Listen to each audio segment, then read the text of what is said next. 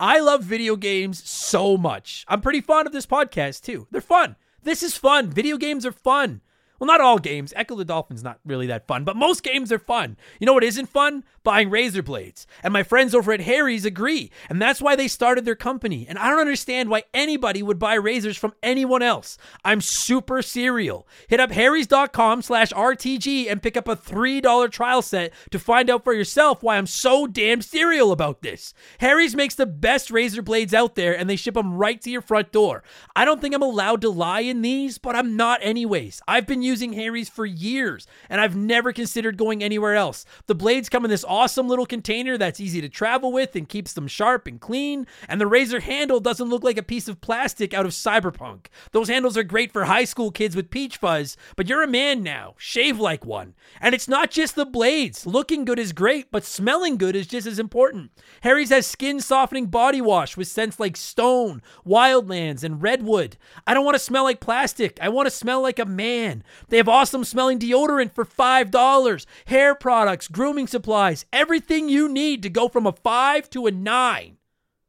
Well, like an 8. And we don't want to overpromise. Well, like an 8 at least. Harry's offers subscriptions so you can get your blades and supplies when you need them, and you can feel free to cancel at any time, but you won't want to, I promise. Listen to me. Harry's is legit. Getting ripped off isn't funny. Switch to Harry's. Get started with a $13 trial set for just $3 at harrys.com/RTG. That's harrys.com/RTG for a $3 trial set.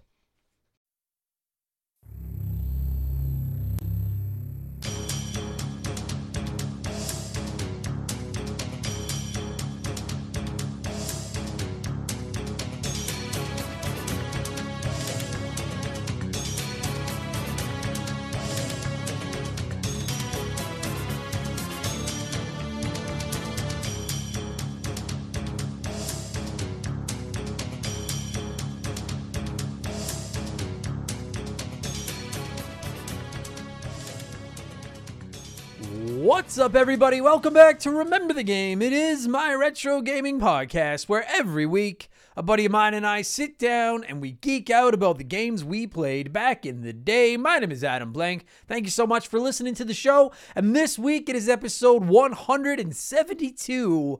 And I'm going to venture out of my comfort zone just a little bit here. Every once in a while, I like to dip my toe into the fighting game pool, which is a pool that I cannot fucking swim in to save my life. But I know many in our community like the games, like fighting games, like the genre. They respect it all. I respect the art. I just can't fucking paint it. I suck at fighting games so hard, but I know you guys like them. So every once in a while, I like to go out and I like to get a guest that have a little bit of an idea what they're talking about so that they can cover for me. Basically the same strategy I utilize every day of my life. Just, find someone that knows what they're doing and ride their coattails. And it's not that I don't like or respect fighting games. I really do. It's fucking unbelievable how bad I am at them. Like, you'd swear I've never played a video game before in my life when I try to play fighting games. And I've been playing games almost every day for 30 some years. They don't compute with my brain at all. Now, having said all that, this one's a little bit different. I still suck at this game, but I played the fuck out of this one growing up. It's the only fighting game I owned as a child. We're talking Mortal Kombat 2. I specifically own the Super Nintendo version, but we're just talking about the game in general across all platforms. Returning to the show this week by popular request is my buddy Mike the Ref. He was my guest a couple of months ago when we talked Killer Instinct here on the show.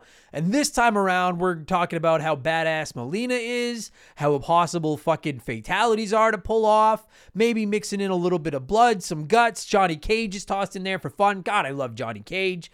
I really try hard on the fighting game episodes. I want to do your genre justice. So I hope you guys dig this podcast, and I hope you think, you know what, for a guy that just talks out of his ass all the time, that was a passable podcast. That's what we're shooting for here. And we're going to get there in just a minute, because speaking of talking out of my ass, it's time for yet another edition of the Remember the Game infamous intro. It's funny. When I was a kid, I would hear the phrase talking out of my ass, and I assumed that meant farting. And then I saw Ace Ventura, And now I get it. You really can talk out of your ass. Do you have a mint? I love that movie. Anyway, if you're new to the podcast, welcome aboard. Consider this your warning. Our intros are a little long, but they're fun. They're not boring. It's like we're the first couple of fights in like a fighting game single player campaign where you're just climbing the ladder of opponents. This is the easy part. Just relax, kick back, and just there's no stress here.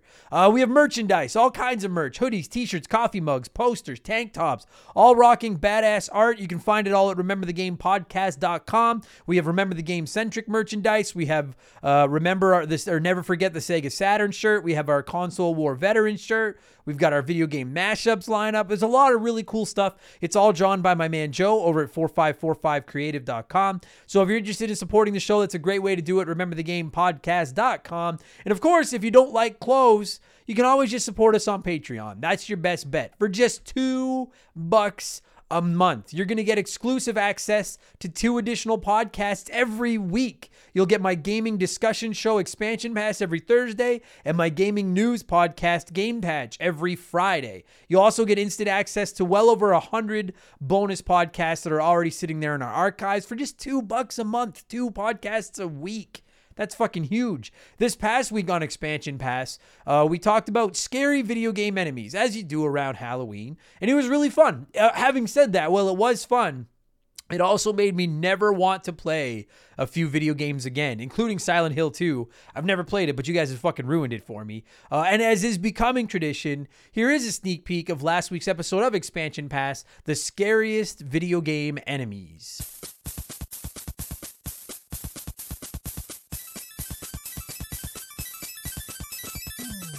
Another enemy from Resident Evil that made its way onto my list, and this one hurts because none of you brought it up. And I'll be honest with you, like, it's one thing to go on, I was gonna say national TV, but this is international, but it's not TV. But either way, it's one thing to put yourself out there on the internet and be like, hey, I'm scared of this. But when other people are like, yeah, like the chainsaw guy, he is fucking scary. I'm like, yeah. So at least it's not just me. I'm not the only one that finds this fucking scary. But when nobody else writes in about something you find scary, that hurts your confidence, your self-esteem just a little bit.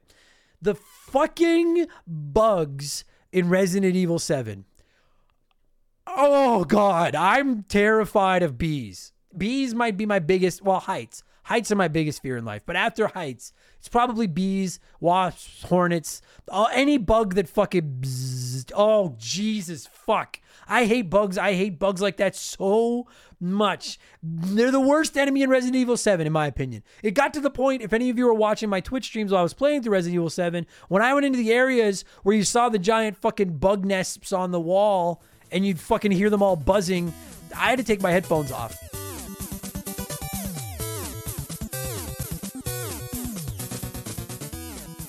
So that was last week's episode, and now for this week's episode, I want to talk about the Steam Deck, Valve's little handheld PC console thing. I've seen PC Master Racers that are pumped as shit about this thing. I've seen PC Master Racers that are writing it off and saying it's stupid, I don't want it. As a non-PC gamer, I'm intrigued by it, but I'm also not sure about it. So I kind of want to just talk about whether or not people want this thing. Do they think it's going to succeed? Why are you interested or not interested in it? Stuff like that. So again, that'll go live tomorrow for all of our Patreons. And again, $2 a month gets you instant access to that episode, plus all of our new ones, plus our old ones, plus access to our Discord server, the chance to vote in our Patreon poll at the beginning of every month, which is running right now, the ability to submit comments to be read on all of our podcasts, and you get a shout out here on the show and get to hear me mispronounce your name like I'm about to do to most of these people. A huge thank you to all of our newest patrons. There's a lot of them this week. Adam Matcher, AsClown317, Phil Hawkins, Aaron Price, Welsh Destroyer, Kevin Basanti, Meat on the Bone, Slim Diggity, Dokhabi VT, I'm sure I fucked that one up, Ragnarok 90, Ryan Stank, Eric Henning, Andrew Lima, Tomicus, Sean Dillinger, and Punk Rock Geek. Holy fuck. Thank you all so much. Welcome to Remember the Game Industries. And just before I finish my Patreon plug and we get into the podcast, we rolled out a ton of new perks and new tiers this week. You can now watch live streams of the recording of all of my Patreon exclusive podcasts. You get access to Patreon exclusive Let's Play videos. You get exclusive access to streams where I'm playing retro games for future podcasts. I've actually been streaming Ocarina of Time exclusively for some of our Patreons. That's not at the $2 level, but it isn't expensive. It's all over there. Tons of value for your dollar. So if you're considering supporting us, you like what we do, you want more podcasts, patreon.com/remember the game. There's something over there for everybody. Thank you all so much. I also have a P.O. box. You can find the address at rememberthegamepodcast.com if you're interested. And you can find me on Twitch at twitch.tv/rememberthegame. I hop in there once or twice a week whenever I can. All right? Good stuff. That's all the blowing myself. Let's blow some of you guys with our opening segment here on the show. I read a few comments and questions from our patrons, usually gaming related, not always. And we call this segment Blowing in the Cartridge. He blows all right. He blows big time. That's it, honey. Get into the spirit. Let's blow. And there's something I want to talk about first before we get into the new comments. Last week, Master Boyd wrote in on Patreon saying that he bought the game My Friend Peppa Pig only because I hyped it up on Game Patch. And I felt horrible because I was just fucking around. I don't give a shit about that game. I was just fucking around saying everyone needs to play My Friend Peppa Pig. So I reached out to Master Boyd and apologized and said, dude, I'm sorry. I hope you didn't feel like I ripped you off. I was just fucking around. Then he messaged me and said he was just fucking with me. He didn't actually buy the game. He just thought it'd be funny to say that he bought it. And to his credit, I bought it hook, line, and sinker. Fucking tip of my backwards cap, Boyd. Well played. Better played than Peppa Pig. Well done. All right, so I had to get that out there because I've had messages from people being like, I can't believe that dude bought My Friend Peppa Pig. He didn't. He just made me look like a chump. Well done. Evan O'Brien wrote in on Patreon and said, hey, Adam, since this week we're talking about a fighting game, I would like to know how you feel about the mashup fighting game market and whether or not it's getting oversaturated.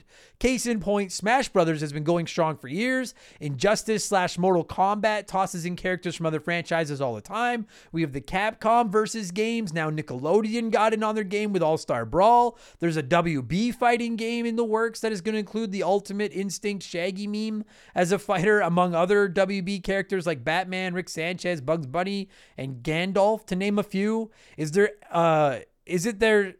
still going to be room for all of these, or are they even wanted in the first place? So I might be the wrong guy to answer this because, again, I'm not the world's biggest fighting game fan. The only fighting game I play with any, I don't even say regularity, but with any at all, really, with any frequency, I guess, is Smash Brothers Ultimate. And I only play Smash a couple of times a year.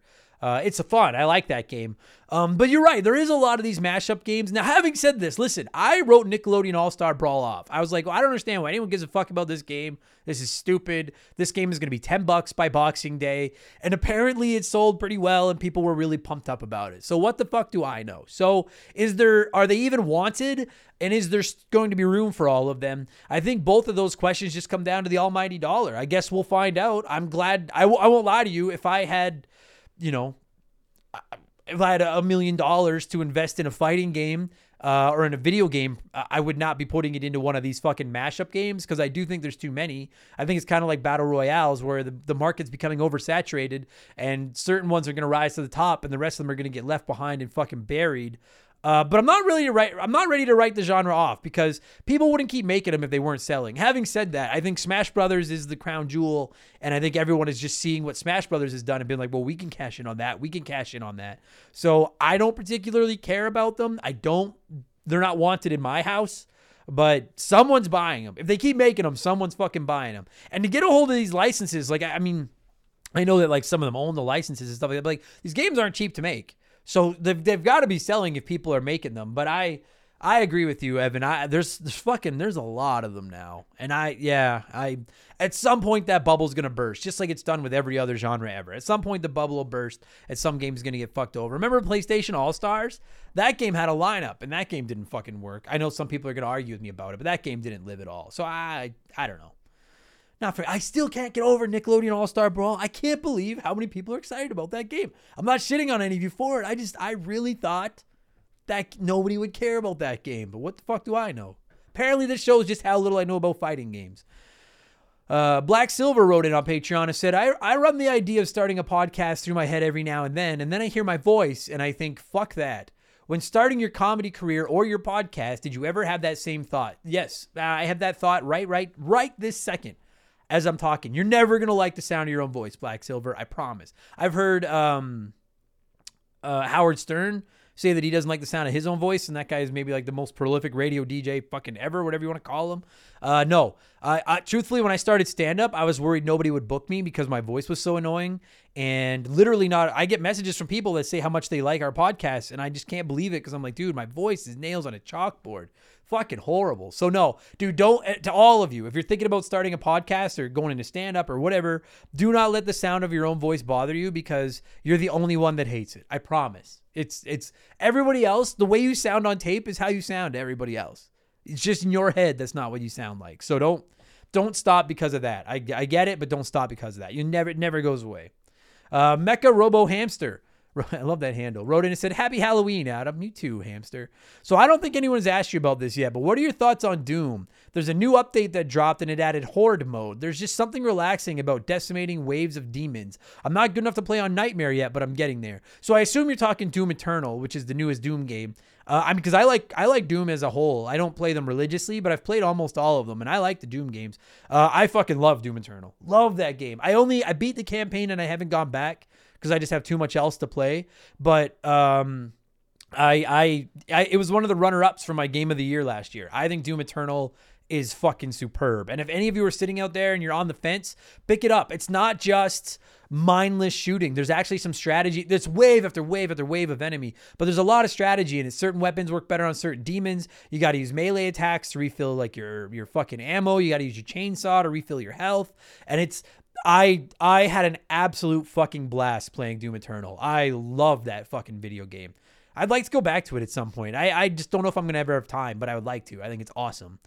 White Burrow wrote in and said, picked up Mario Party Superstars over the weekend. I remember back in the 64 and GameCube days, there would always be a ton of meaningful unlocks in Mario games, but all characters and boards are just right there from the start this time around. It was also the case with Mario Golf. It's not a big issue, but what are your thoughts on it? Yeah, it doesn't bother me. Especially when it's something like a Mario Party where I don't want to have to play it solo, and I know you can unlock shit playing in multiplayer, but like, yeah, I mean, truthfully, when it's something like a game like that, I would rather you just give me everything out of the gate. Like, I won't lie to you. I know maybe some people would argue me, but like, I hate that you have to go around and unlock all the characters in Smash Brothers for certain modes at least. Like, I paid you full price. Just give me the fucking characters. If you want to put other shit behind like the playing to unlock them thing, then fine. But I actually personally, by and large, prefer when everything is just unlocked and I can just play the game whenever I want. I had a couple of people write in too asking me if I had picked up Mario Party, the new Mario Party yet, and what I thought of it. I did not, so I don't have any thoughts on it. I might grab it at some point, but I have quite a bit to play right now, and I'm really into Back 4 Blood. That's been my online game. So for anyone that's wondering what I think, no opinions. I haven't played it yet. The reviews seem to be okay. Like, the only real knock I've seen in reviews is that some people are shitting on the classic Mario Party game mechanics, but I think for us old school Mario Partiers, we want those fucking classic game mechanics. And I've also seen that they put a warning in saying not to burn a hole in the palm of your hand for some of those mini games, which I think is fucking hilarious. That's good stuff. I like that.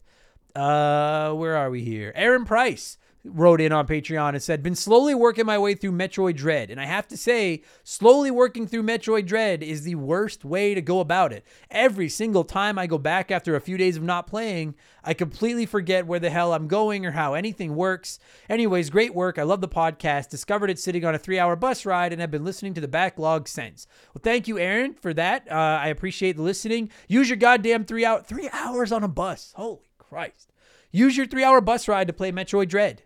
Fucking boom. Because I agree. Dude, I played through Metroid Dread twice when it came out. We have a review available to all our Patreons in the archives. I fucking love that game. I've 100%ed it on normal and difficult, or like hard difficulty. But yeah, that's Metroid. I mean, Metroidvanias as a whole are like, they're like RPGs. They're a hard genre to walk away from for a few days and then come back and try to figure out where the fuck you were going or what you have to do. And yeah, I know I know not everybody has the luxury of just sitting down and putting a couple hours a night into a video game. I get that, but I highly recommend, if you're going to play Metroid Dread, have some time set aside to play it. It's not that it's like the longest game in the world, but to take 4 or 5 days off and then come back, I don't know how you continue. And we've all been there. Everyone listening to this at some point has played a video game where you've come back after a break and been completely lost.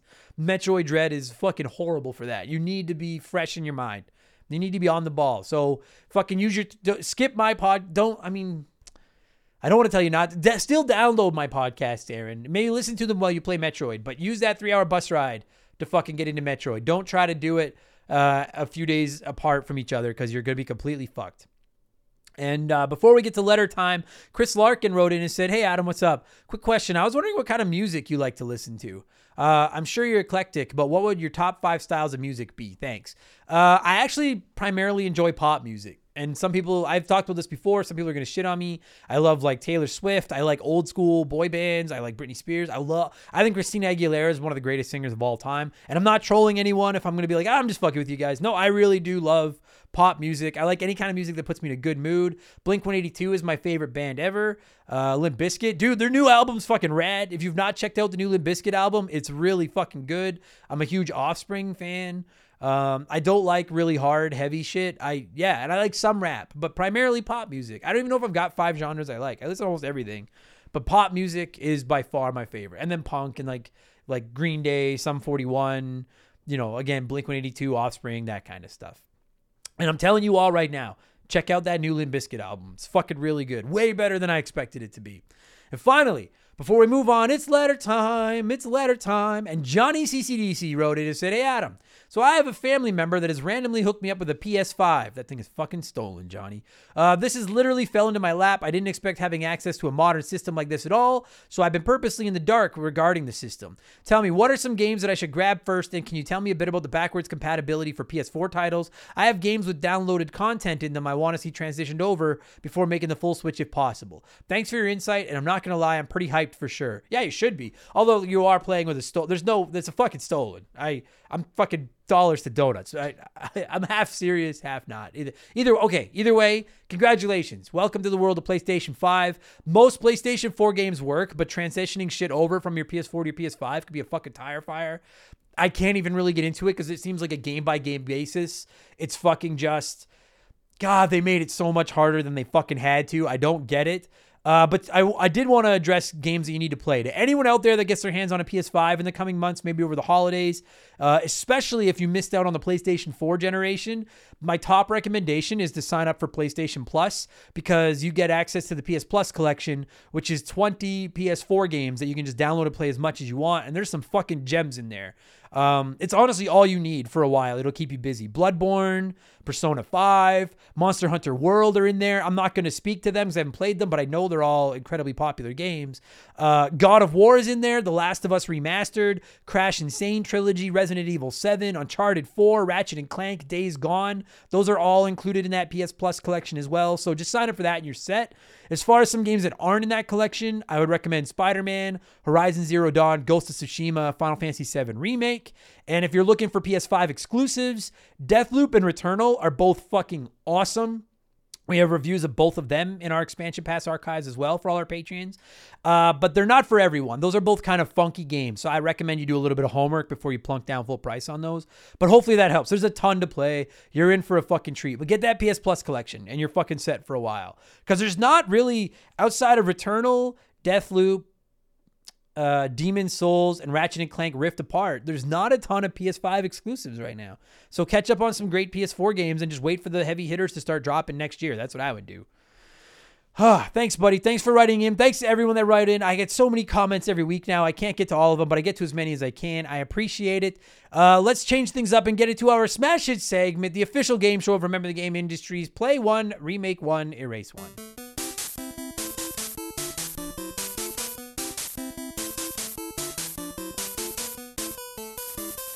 And a huge thank you to Classic Concentration from the NES for unknowingly providing us with the theme music for the show. The rules are simple. Every week I give our listeners 3 retro video games. They can play one as it was released, they can remake one as a modern game, and the third is erased from time forever. As always, there are no wrong answers, but there is a right one, and we'll get there in just a minute.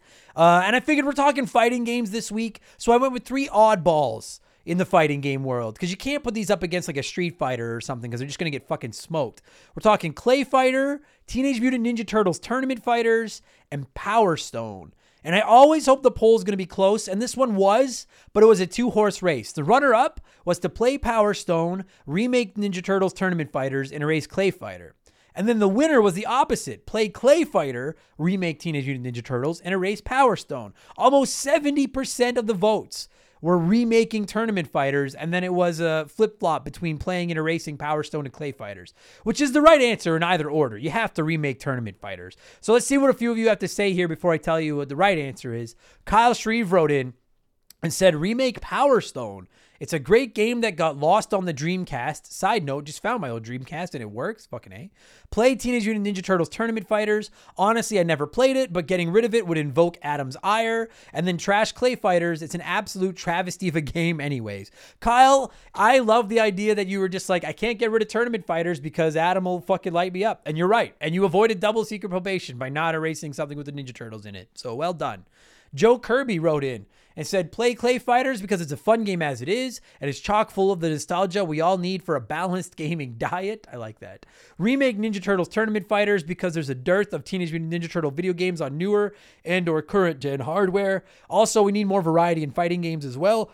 I feel like all there is for fighters is Mortal Kombat, Street Fighter, Smash Brothers, and Injustice. And then finally, Axe Power Stone. I never heard of it, let alone played it. So sorry, you're getting the cut. I hate to see Power Stone cut just because you haven't played it, but I will say you're right. We need more Turtles games. And I just don't get how a Turtles Tournament Fighter remake wouldn't be fucking awesome. So, actually, that's not the order I would go in, but it's I agree with you. I agree with all your logic, sound logic. Mega Man 2 OG wrote in and said, tough, because I'd love a remake of both Power Stone and Ninja Turtles, but I'm going to play Tournament Fighters because I played it a lot on the Genesis back in the day, and it's the Turtles. I'm going to remake Power Stone. This was a really fun game that for sure just got lost to the Dreamcast. I played this one with buddies a lot. I'd love to see it revived. And then I'm going to erase Clay Fighters. No real loss here for me. I think I played a few minutes of it, and off it went. Play-Doh is better.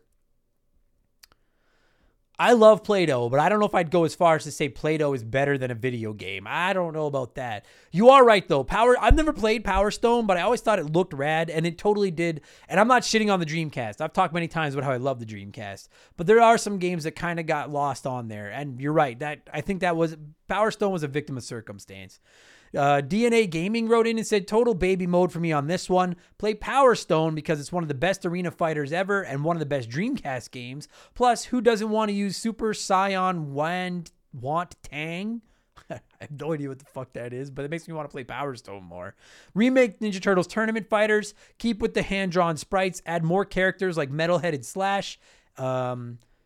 Keep in Armagon, flesh the game out, and improve the content. Sorry, my notes froze on me there. And then erase Clay Fighters, never played the game, and honestly couldn't give two shits about it. Oof. Too many other good fighting games in the SNES to play. You're not wrong. Like, that is kind of part of the problem with Clay Fighters. Is like, I always thought the animation style of it was cool, but it was in a deep pool back in the fucking Super Nintendo, Sega Genesis era. That was part of its problem. Couple more here. Welsh Destroyer said, hey there, this is my first vote, and to be honest, I haven't played any of these games. However, playing by the rules. Thank you. I would play Ninja Turtles because it's Ninja Turtles. I'd remake Power Stone because it looks to be like a decent fighter, but I'd remake it with the Tekken style fighting style. And then erase Clay Fighters because it just looks like a weak version of Mortal Kombat. Welsh, at this point, quite frankly, I mean no disrespect, but your opinions on what you'd play, remake, and erase are secondary to the fact that this was your very first time playing, and you came out of the gate by saying, I need to respect the rules. You're fucking welcome around here, Welsh. Thank you very much. And then Rogue Agent said, play Ninja Turtles. It's a nice fighter, although I'd love to see an added roster. I'd even pay for DLC if it was possible. Remake Power Stone. Great 4-player game on the Dreamcast. Hour of fun, and it would look sick in modern graphics. And Clay Fighters can fuck off. Bag of bollocks game. Awful visuals and characters, but I was a fan of the Claymates game. But I'd sacrifice this if it meant Clay Fighter was removed forever. I won't lie. I didn't realize so many people hated Clay Fighters. I didn't play it, but I always just thought the art style of it was so cool. I like Claymates too. Rogue Agent. That's wild to me. I really didn't know that. 27% of you went the same route that I did, including Stupid Monkey, who wrote in and said, play Power Stone. Never heard of this one, but I'd be happy to try it out. Remake Ninja Turtles Tournament Fighters. The cast of mutated and non-mutated characters in the Turtles universe seems right up for a fighting game. Just give us the Archie comic wrestling outfits. No, don't do that. And then erase Clay Fighter. I like the humor and style, but 63rd and a third is the far superior game, so toss it to give the spotlight to the other two. So I agree with most of your logic, and I agree with the order 100%, Stupid Monkey. Personally, I would play Power Stone. I'm sure that I would suck at it, but I just have such a soft spot for the Dreamcast. I just really feel like that console got done dirty, and I want to try about almost anything that released on it, just to at least give it a chance. So I'm going to play Power Stone. I'm going to remake Tournament Fighters because, of course, this is the remake answer. You got to remake a Ninja Turtles game. And who wouldn't love a good fighting game featuring all the characters from the Ninja Turtles universe? Like, this might be the one fighting game I'd get hardcore into. And then you add in all the foot soldiers that are fucking Shredder and Bebop and Rocksteady and Krang and Slash and etc. Go on and go. Oh my God, it'd be so much fun. And then I'm going to erase Clay Fighters. And I like this game. I know I just said I can't believe so many people are erasing it. I like this game a lot. I'm not going to shit on it. I never played it. I just love the art style of it so much and the old ads. But I'm spending my remake on Ninja Turtles, and I want to play the Dreamcast game. Plus, we have Clay Fighters 63rd and 10th, or whatever the fuck it's called on the 64, so you can just play that instead if you want to. Thank you to everybody that wrote in. What have I been playing over the last 7 days, not 24 hours, the last 7 days, and then we'll get into our Mortal Kombat 2 talk. I've been playing Back 4 Blood. Fucking love it. I've been looking for a new online game to play for so long, and Back 4 Blood is it. I adore this game. It's so much fun. I've also been playing Ocarina of Time, or Ocarina of Tim, as we call it, on Nintendo 64 online on my Switch. Very nostalgic for me, but the controls suck, and I'll die on that fucking hill, and they're even worse on the Switch. But we're going to be reviewing that in the coming weeks as a revisit, so I got to get through it. And then I've actually been playing the campaign of Halo 5, because I never played Halo 5's campaign back in the day, and I want to be ready for Halo Infinite when it comes out in December. So I'm working my way through that. And I'll be honest, I'm about halfway through, and I don't get the hate right now. I know it takes a lot of shit from people, but it seems like a really fun game to me. I'm really enjoying the campaign of it so far. So we'll wait and see. That's it. That's all I've been playing. Let's talk Mortal Kombat 2. And I won't lie to you guys, we got a lot of listener memories on Mortal Kombat 2 this week. Holy fuck. I'm just going to rip through a few of them. Evan Naylor wrote in and said, hell yeah, this game is the shit. I've been waiting for you to talk about it. Johnny Cage all the way. Evan, your avatar on Patreon is Glass Joe, and you've just expressed that you're a fan of Johnny Cage. We're friends now. I like you, Evan. Fuck yeah. And Dalkabi VT, I have no idea how to fucking pronounce that name, wrote in and said, I can remember playing this with my older brothers and just nonstop spamming Johnny Cage's infamous nut punch. Memories. Fuck, I love that everybody loves Johnny Cage. I played as Melina, as you're about to hear, but I love Johnny Cage as well. Holmes wrote in and said, this was the first Mortal Kombat game that I played, and the memory is a bittersweet one. I remember on release day going to Toys R Us first thing when they opened to get this game with my dad. I was so excited to play it when I got home that I didn't notice that my grandma was visiting my house as I blasted through the door and ran upstairs to play. I was at the end of my second match. The narrator said, finish him. I landed a vicious uppercut, spraying blood everywhere with a grin on my face, and from behind me I hear, oh dear Jesus, what kind of devil game are you playing? Fast forward a week's worth of after-school Bible study classes, and I was finally given my cartridge back. Decades later, I still find myself checking over my shoulder occasionally when I play a fighting game. It's funny you say that, Holmes, because this was the one fighting game we owned as a kid, as I'm going to get into in a minute in the podcast. And it's no way, like, my mom and dad wouldn't let me watch Beavis and Butthead. I wasn't allowed to watch Ren and Stimpy. We were in a religious house, but there's no way they would have given me access to Mortal Kombat 2 if they fucking knew what it was. No way. So that story just rung true to me. I fucking get that 100%. I don't know why I was allowed to play this game. There's no way they knew. My boy Todd wrote in and said, bro, the hype around this game was fucking massive. I clearly remember all the kids in my neighborhood getting together on weekends and pulling all-nighters playing this game. I had the Sega version, and my other mate had the Super Nintendo version, so it was always a competition on who had the better version. Good times. So I'm curious what the better version is, and I'm not trying to wag my Super Nintendo flag, but my understanding is the Super Nintendo version is better. But I don't know. Don't yell at me, guys. I don't know. I don't know. And Backdraft Delta wrote in and said, Mortal Kombat 2. I loved the advertising, the hand-drawn concept art that was included in all the gaming mags.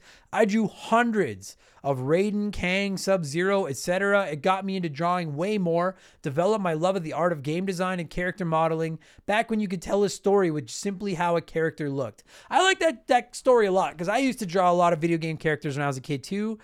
Difference is I didn't get more into drawing. I realized I sucked and I stopped. But I do remember all the art from Mortal Kombat 2 was fucking everywhere back then. And they do have badass looking characters. I agree with that 100%. So many memories from you guys this week. Thank you so much. I couldn't read them all on the show, but I love reading them every week while I prep. This is my favorite part to read to myself while I prep the podcast, is your gaming memories. Fucking awesome. All right. Let's talk Mortal Kombat 2. That's what you're here for. I'm going to cue up that Mortal Kombat 2 music.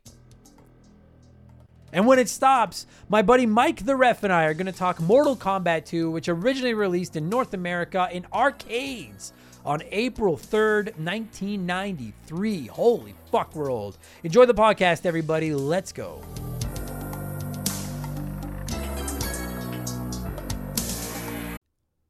This show is sponsored by BetterHelp. Look, we all need somebody. Your spouse, your friends, your family. Lean on me when you're not strong. I hope my singing didn't ruin your day, but the point is, we all need relationships, and unfortunately, they're not always easy. They take work. My substantially better half and I have put more work into our relationship than just about anything I've ever touched, and that's how she's been able to stand me for so long. It's give and take, and therapy can be a great way to help balance the taking with the giving. I've been beating this drum for a while, and I will continue to beat. Talking to a therapist is one of the best decisions I've ever made. It's almost like a massage for your mind. My therapist has helped me be a better partner, friend, and person. And honestly, sometimes they've just been a great ear to bend when I need to vent about the stress in my life. And therapy can help anyone. You don't have to have been through some crazy trauma to reap the benefits of talking to somebody. If any of this is getting through and you're thinking about giving therapy a shot, consider BetterHelp. I've used them myself, and they're legit when they say they make therapy as convenient and accommodating as possible. Fill out a short questionnaire, and they'll match you with a licensed therapist that suits your needs, and you schedule appointments around your schedule. And all of your sessions are done online or over the phone, so you can squeeze in a mind massage when it works best for you. Become your own soulmate, whether you're looking for one or not. Visit BetterHelp.com/rememberthegame today to get 10% off your first month. That's BetterHelp, HELP.com/rememberthegame.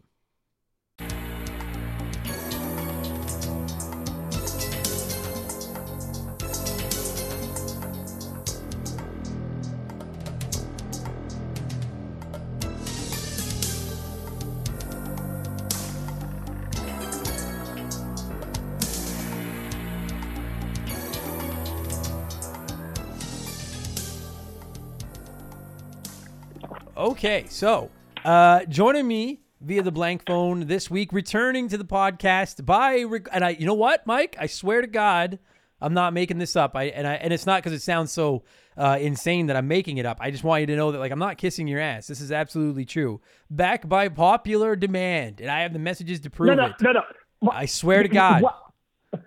Go really? What? Yeah, I swear I have messages. This is my buddy Mike the Ref is my guest this week. Mike, how are you? Oh, I'm doing great. I'm just trying to smell all the, what you're trying to feed me here. And I don't really believe it a whole lot. Dude, I have no reason to lie to you. I'm telling you the truth, man. If you guys don't remember, Mike was my guest on the Killer Instinct episode.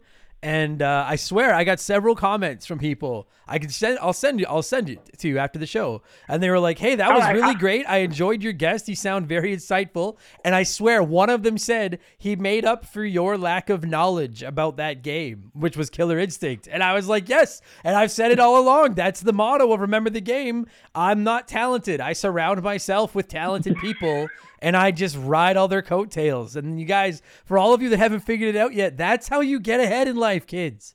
You just ride coattails. And that's what I'm doing. And not only... You always... Go ahead. What?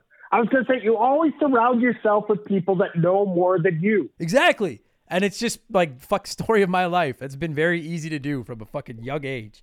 But this one is different because I had Mike the Ref on when we talked Killer Instinct, because as any longtime listeners of the podcast know, fighting games are not really my forte. They're also the genre of game I respect the most because I understand what goes into figuring out these games. I just don't have the chops to figure it out. So Mike came on and we talked Killer Instinct, and Killer Instinct. And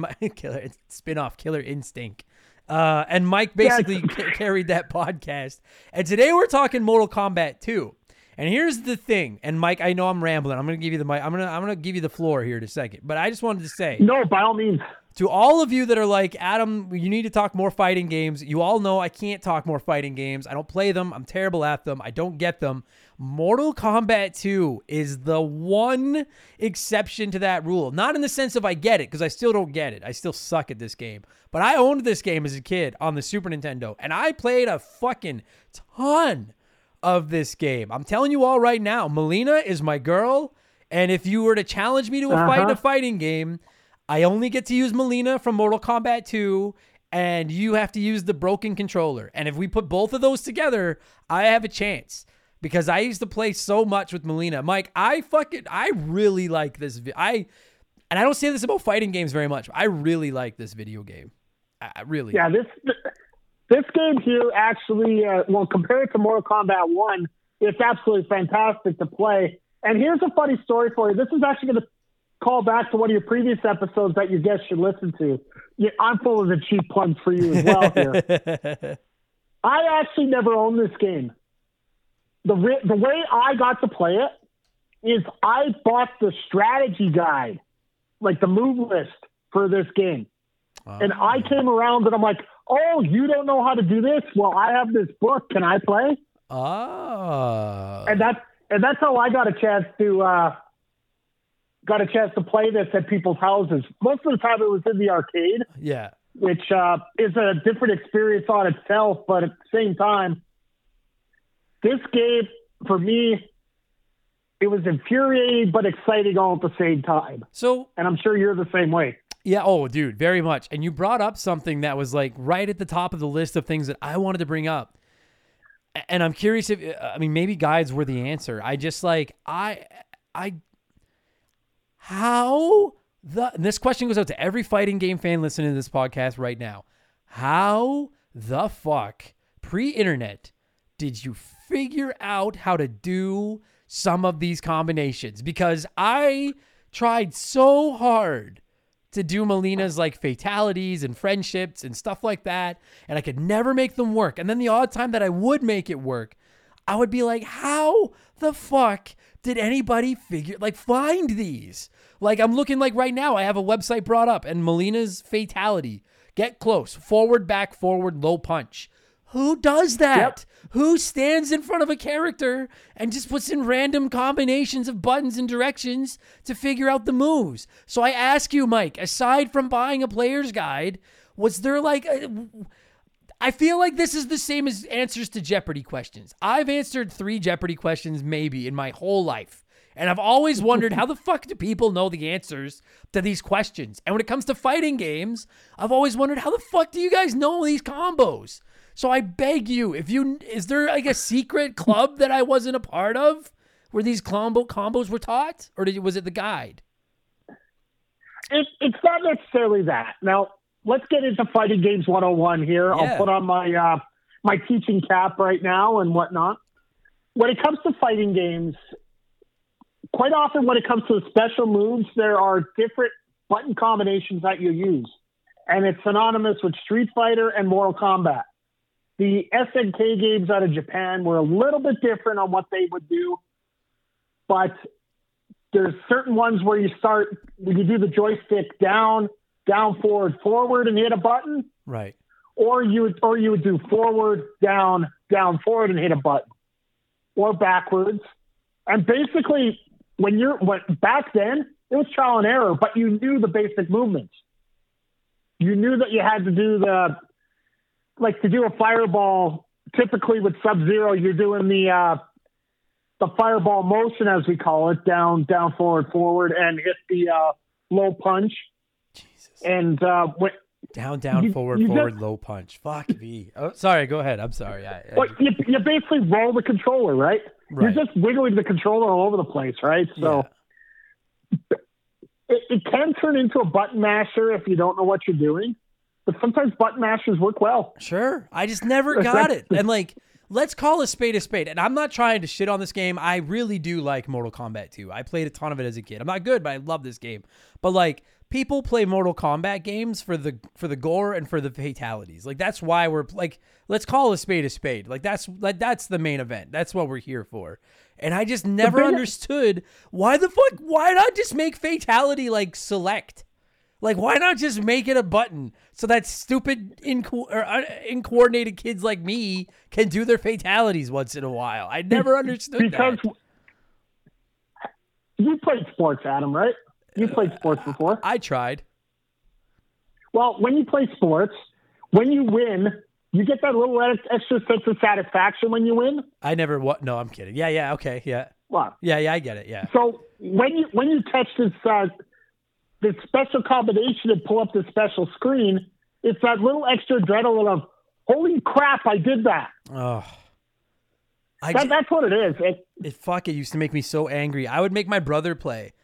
And I would just like, and then when I got him down to like where I had him, I'd be like, okay, don't move. And then I would sit there and be like, try it. And it would just with I'm looking at her special moves right now, her side throw, hold high punch for 3 seconds. That was the only move I could do.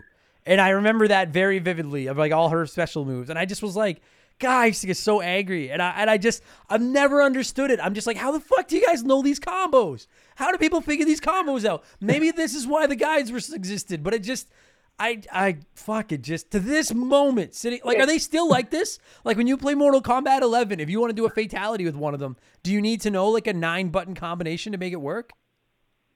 Typically it's three buttons and a joystick move, but the one difference between then and now you can press the start menu or the start button, come up to the menu, and it pulls up your moves. Oh. And then once you play enough time, like, for example, in Mortal Kombat 11 or 10, you can, if you earn enough credits, there's like a vault area where you can unlock other fatalities, and it shows you. Or if you remember how you said you just randomly hit some buttons and you finally hit it? Yeah. If you do that now, it'll automatically say, okay, you got hidden fatality made. And then it'll put it into your list of moves that you're available to do. Oh, so once you pull it off once, then it documents it for you and saves it, so you know what to do next time. Then it says, all right, you found it. Here you go. I'll just let you remind it next time. Okay, but with these old games, not a chance. Dude, plus, like, we didn't have the internet. It's not like I could fucking hop on my phone. We didn't have cell phones with Mortal Kombat 2, much less the fucking internet. Like, I couldn't just pull out my phone and Google how to do a fatality. I would look them up, like, at the library, or I remember going to, like, the store and flipping through the gaming magazines and, like, trying to remember because I didn't have enough money to buy the magazines. So I remember, like, looking at the magazines in the store and trying to remember the move combination on my way home. Oh, so you're the reason they put the plastic on those guides, absolutely. Right? Absolutely, I am. Make no mistake. I am totally that guy. I'm without question, I'm the fucking problem. Insane button combinations aside, I've always loved this game. And it's so funny because, like, when I was a child, I wasn't allowed to watch Beavis and Butthead. I wasn't allowed to watch Ren and Stimpy. My parents didn't like me playing Doom. They would let me sometimes, but they didn't like it.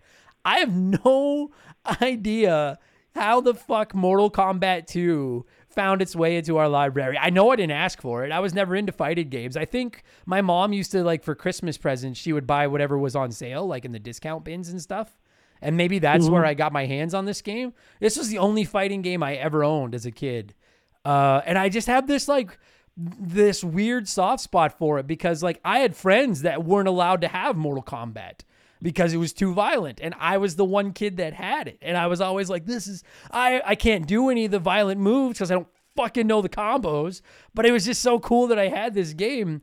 And I have not played Mortal Kombat 2 in, 20 years. But you and I were talking off air before we started the show. Like, the general, and maybe someone will be listening to this is going to yell at us, but, like, it seems to be, from what I've seen online and from what you were saying, the general consensus is that outside of the most recent one, which is Mortal Kombat 11, like the glory years are the Mortal Kombat 2, Mortal Kombat 3 era for this franchise. Yeah. Well, essentially, Mortal Kombat 1, 2, and 3 are still revered today as pretty decent games. Not so much 1 because they were still trying to figure things out. Of course, yeah. And there still are some goofy things in MK2, like for example, Johnny Cage's fatality. He gives you an uppercut 3 times and takes your head off 3 times. So somehow magically you grew 3 heads. Right. It's little stupid things like that. And the one reason why I was actually able to eventually get a copy of this at home was they actually included something in this game versus 1 that I could say that I'm trying to do that would suppress my parents that were watching, and that's the babalities.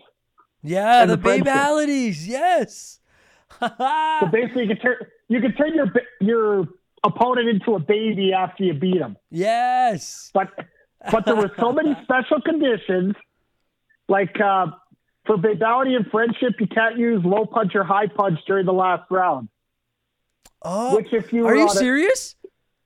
Yep. I was never able to make either of those work ever. Not once in my entire life was I able to make one of those combos work. Maybe that's why, and I never do that.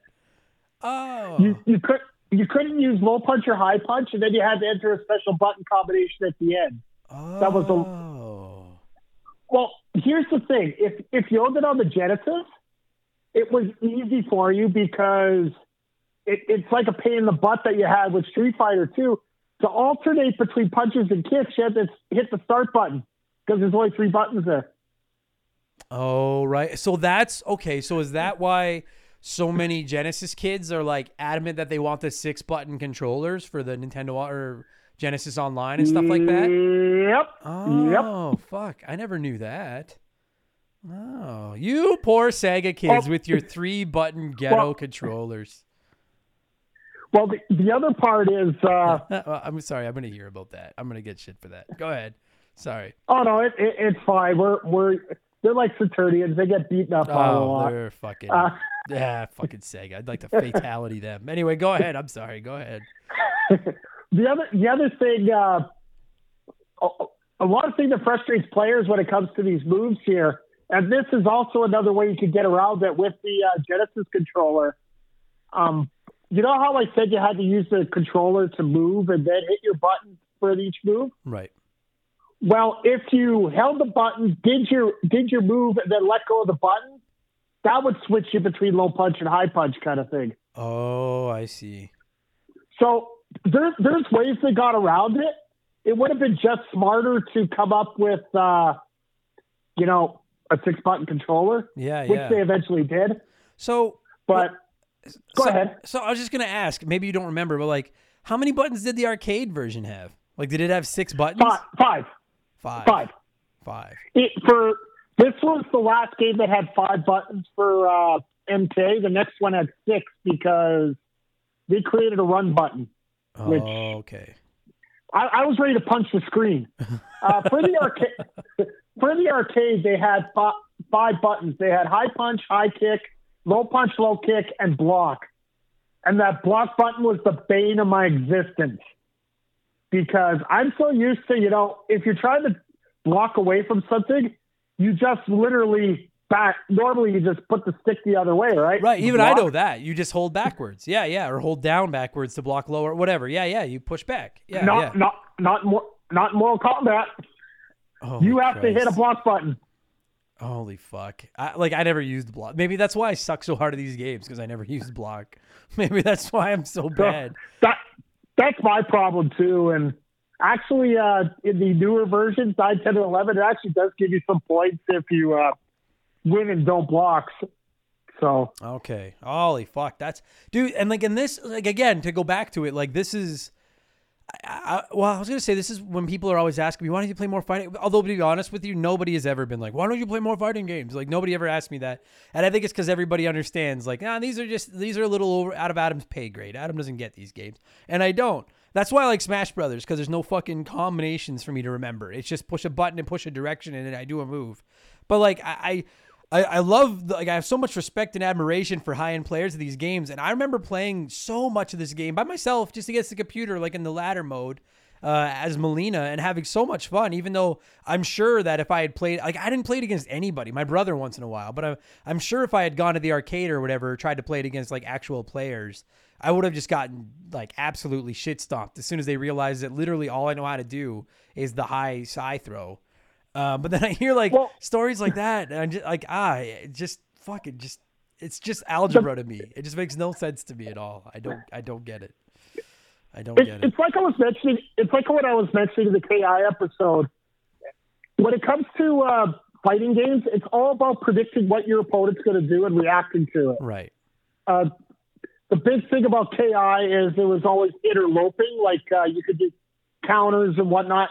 You have a smaller bit of counter you can do on this one, but it's not to the same degree. Once you're caught in a move, you're done.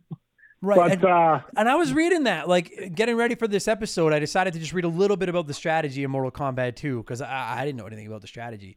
And I had read that too, that like, yeah, if you get caught in like a combo or like whatever, like you could be fucked. It was just like if a high end player knew what they were doing and got their hands on you, like you were finished, which is, that's what I like about these games. Cause I wish I could do that. I respect that so much. That's so cool. It takes a lot to take you out right away, like you were saying here. But if you're caught in like a 3 or 4 button combination, like now more often than not, you're able to either what's called a tech or else a counter breaker of some kind. Right. In these old games, you never got that chance. Right. The best way to fix your problem is to get him after he's done beating you up for a little bit. Oh, I see. Okay. But the thing is, the health bars, while they're a decent size on the screen, don't count as they're not as bad as Mortal Kombat 1, but they still don't add up to a whole lot. Yeah. Like if you make a mistake and you could be in a lot of trouble really fast. Like it doesn't give you a lot of runway for fucking around. No, like you got to get it right early, or yeah. Well, one combo, if it's like a five move combo, you could lose up to 40-50% of your health. Right. If it's done properly, right? That's so insane. You only got what, two, maybe 3 chances tops. Right. That's okay. Fuck. These fucking games are so. Oh my god, these games. I would love to fucking like. God, maybe down the road I might try to get like a. And I don't mean any disrespect to you, but I would love to talk to like a world class high end fighting player and just be like, what goes into this? Like I've had listen, like we all have games that we've played ad nauseum and like mastered and, or, like figure, like I have like a lot of Mario games. I'd say that about myself. A lot of Mario Kart games. I would say that about myself. But like, I don't have to play those against other people. Like to watch somebody have to do that and learn on the fly against someone that could come in and just fucking murder them. And it's just to like you and I could sit down and play this, Mike, and you could trap me in the corner with fucking, katana and just be laying a beating on me. And I'm thinking like, all right, well, don't worry. Eventually one of my moves is going to hit and then I'm going to come back. And you're like, buddy, no. You're like, I know better. Like you're not going fucking anywhere. Like you're going to this will be over before you realize what happened.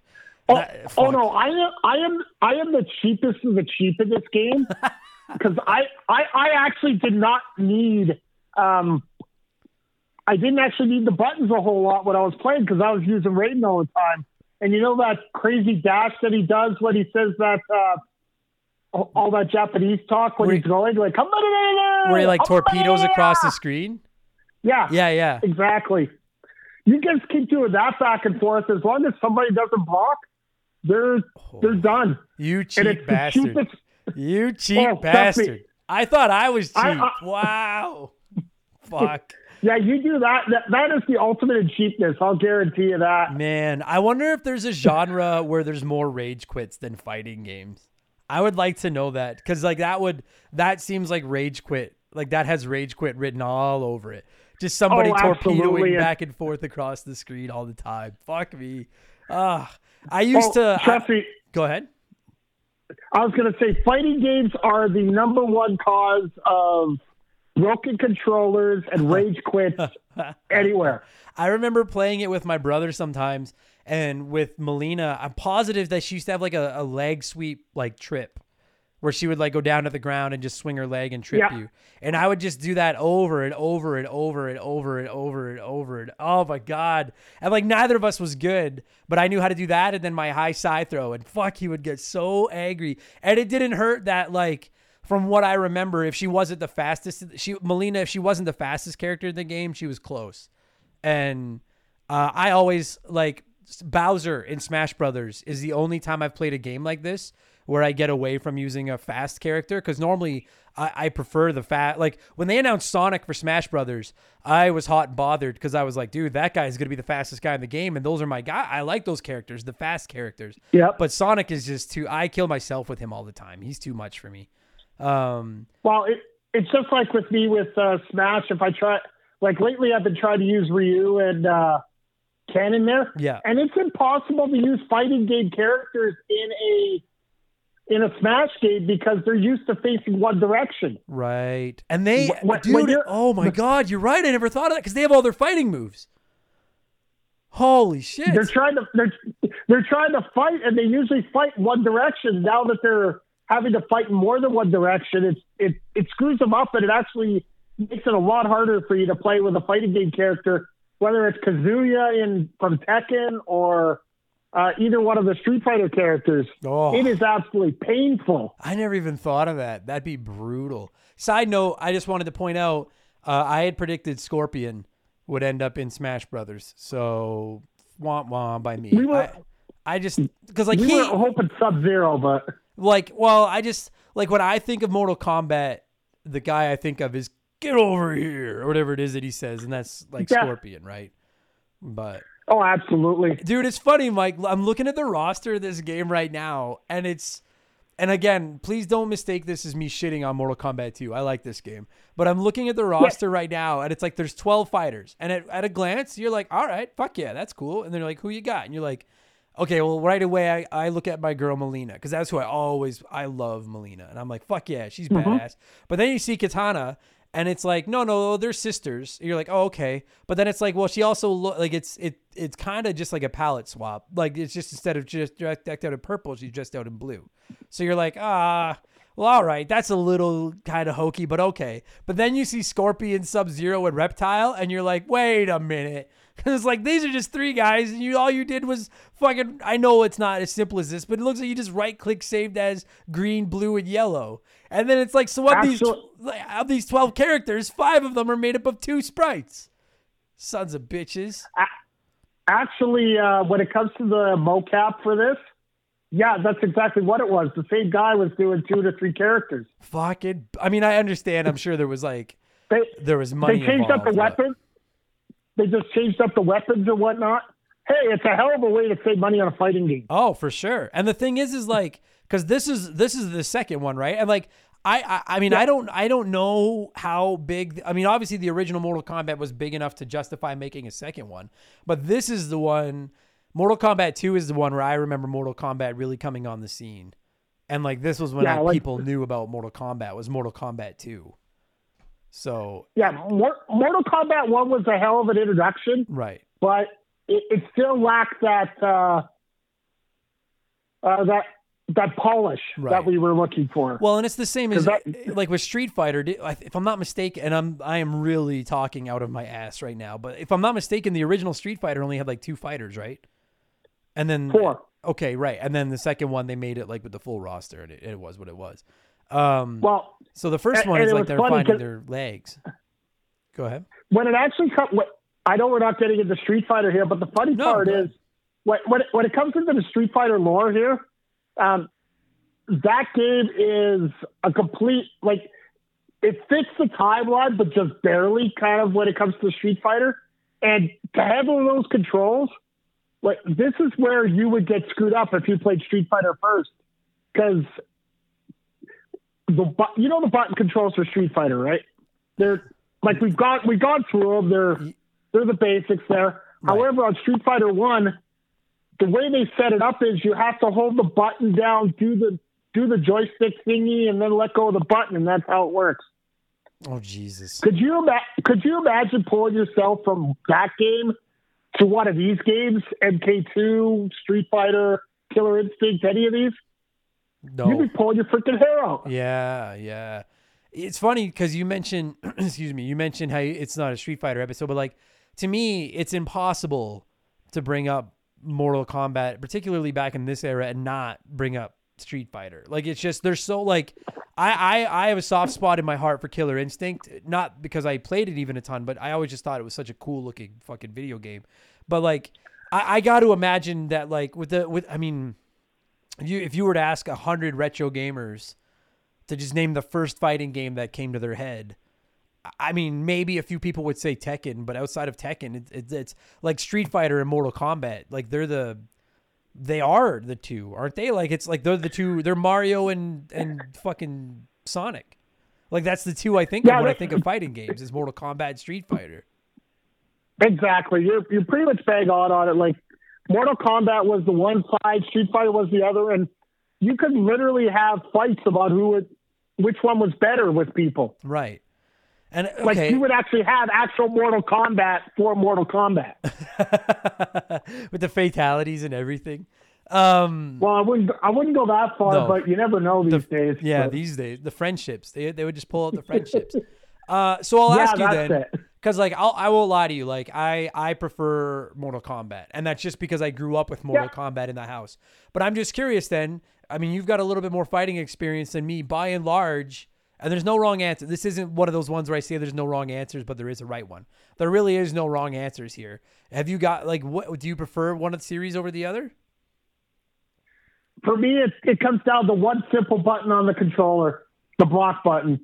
That's why my preference has always been to the Street Fighter series. However, more recently, I've been getting into more of the later edition Mortal Kombat just because, hell, half the people who play that game casually don't block either, so I'm not worried about it. Right. So, but in terms of the stylistically and whatnot, it really didn't get polished until later episodes. Like, I am a huge fan of some of the later games with Mortal Kombat, like Shaolin Monks and that. Okay. If you haven't played Mortal Kombat Shaolin Monks for the, I believe it's for the 360 or the original Xbox, it is definitely worth a try. It was Mortal Kombat's attempt at an RPG done right. Really? An RPG, really? Yeah. Wow. They had special moves, they had level ups, they had your fatalities. They actually showed you exactly on the screen what you had to do. Oh, that's nice. That's nice. You level up your character based on what extra moves they're allowed to do in the game. Okay. It was like a beat 'em up / RPG kind of thing. So. Oh, I see. Okay. And you have puzzles. You have puzzles to solve, like throw a guy into a catapult to knock some boulders over to open up this one area, stuff like that. Oh, so because when I look at the two franchises, and this is, I feel like I'm basically an outsider speaking to this, but like I always interpreted it as like Street Fighter Street Fighter was a little bit more cartoony looking. I know that doesn't have the violence that Mortal Kombat does. Oh, absolutely. I always interpreted it as like a little bit more PG, but also a little bit more technical. Whereas I always thought Mortal Kombat, and maybe I'm wrong, but I always thought Mortal Kombat was maybe a little bit more under-refined when it came to its controls. But you got all the crazy I vividly remember the magazines talking about the gore and the graphics in these games, and then, if I'm not mistaken, Mortal Kombat 3 on the Super Nintendo only had sweat, but then there was a code where you could turn the sweat red or something like that when it flew off. Or was it this one? That was MK1. Oh, it was the first one. Okay, because I remember this one had the blood and everything. I'm just trying to remember if it was ACB. It was a really simple code that everybody had to remember. It's like the Konami code. Yeah. God bless the Konami code. But like that was always the interpretation that I got, and I don't know if that's even a fair thing to say about Mortal Kombat or not. But I always looked at it as like it wasn't quite. I always assumed the reason Mortal Kombat went as gory and violent and as gross. I don't mean it in a bad way because I love it, but as gory and gross as it did with Mortal Kombat was because they're like, well, we don't quite have the depth that Street Fighter does, so let's give them something that Street Fighter doesn't, which is, fucking people exploding and guts going everywhere and impaled heads and shit like that. But am I like, I don't know, maybe is that right to say that like Mortal Kombat's not as deep, or maybe it is? I don't know. I don't know. Actually, I'm gonna throw a bit of a counter for you here. Sure. Now, Street Fighter to me was more the generic. Everybody's got to fight in a tournament scenario, right? And that's basically what the story was. Right. It was 8 of the best warriors getting in a tournament. Bison was trying to find the top fighter to recruit for his forces. Right. Mortal Kombat 1, 2, and 3 was a complete story through the entire way. Mortal Kombat 1 was a tournament fighting against Outworld, who was invading, and the rule was they had to win 10 Mortal Kombat tournaments. They've won 9, and you take place in the 10th one. Right. Where Mortal Kombat 2 kicks in is Earth has won Mortal Kombat 1. Shang Tsung begs and pleads for Shao Kahn, the ruler, to give him another chance to find a way to set up another tournament in Outworld. Because this game takes place completely in Outworld. It doesn't take place, any of the seeds don't take place in Earthrealm here. Okay. So what they did is they invaded Earthrealm and captured Sonya Blade and Kano. Because if you actually look in Shao Kahn's by his throne, in this game you'll actually see Sonya Blade and Kano tied up in the background. I do remember seeing people tied up. I never knew who they were. I do remember seeing that though, the people tied up in the background. Those are the only 2 players that were in the original game that didn't get ported into this game. Oh, okay. And then it carries on in 3 where they just say, to hell with it, we're invading you anyway. Oh, okay. See, I like shit like that. I just always, and this is from an outsider looking in, but just as a kid at least, like my perspective and the way I always looked at these 2 franchises was that I always felt like Mortal Kombat was trying to make up for shortcomings by just throwing in this gore and stuff like that. And maybe I'm wrong, but that was what it felt like to me. Absolutely. Like when you were talking about the palette swaps here, which absolutely was the case. Even if you go look at the credits, they show this character is responsible for, or this person is responsible for this, and this character, right? Right. They don't hide it, but to get around the fact that everybody's palette swapped, they're actually looking at, they're increasing the gore, they're increasing the violence, they're increasing the reason for you to want to play that way. Right. Now, in Street Fighter, they went with a diverse set of characters because they didn't have to do any mocap for it. Yeah. Here, all the basics for Mortal Kombat 2 are, you got your sweeps, you got your uppercuts, you got the majority of it all set up for you. It's the same throughout the characters. There's a little bit of difference. Yeah. Because of the special moves and whatnot. Sure. But it's all about the blood. It's all about the gore. It's all about the effect of what you do when you do it. Yeah. And you know what? I will say that, like, this is just my personal opinion. I like the art style of Street Fighter, at least Street Fighter 2, more than Mortal Kombat 2. I think dude, I'm looking at clips right now and I'm like, Mortal Kombat 2 looks fucking great in my opinion. Like, it still looks good today. And like you said, it's all motion capped and it looks great. But I always liked the more Saturday morning cartoon look that Street Fighter 2 had over to me, Mortal Kombat, again, and maybe people would disagree with me. And again, I don't know, but like my impression of this game was always, they're like, our game's not quite as good, but we're trying to make up for it. Look at how realistic our guys look. Look at all the blood and gore. And I like the way their characters look, but I do prefer the cosmetic appearance of Street Fighter to Mortal Kombat personally.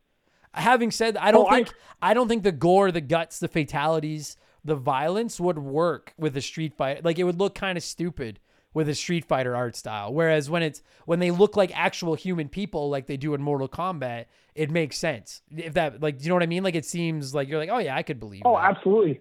Like, imagine in Street Fighter, if Bison could punch off, I don't know any of the other characters, Chun-Li's head, and then the blood came squirting out, even though it was like cartoony looking, like that wouldn't look the same, right? Whereas like with the realistic looking people in this, like I think it looks super.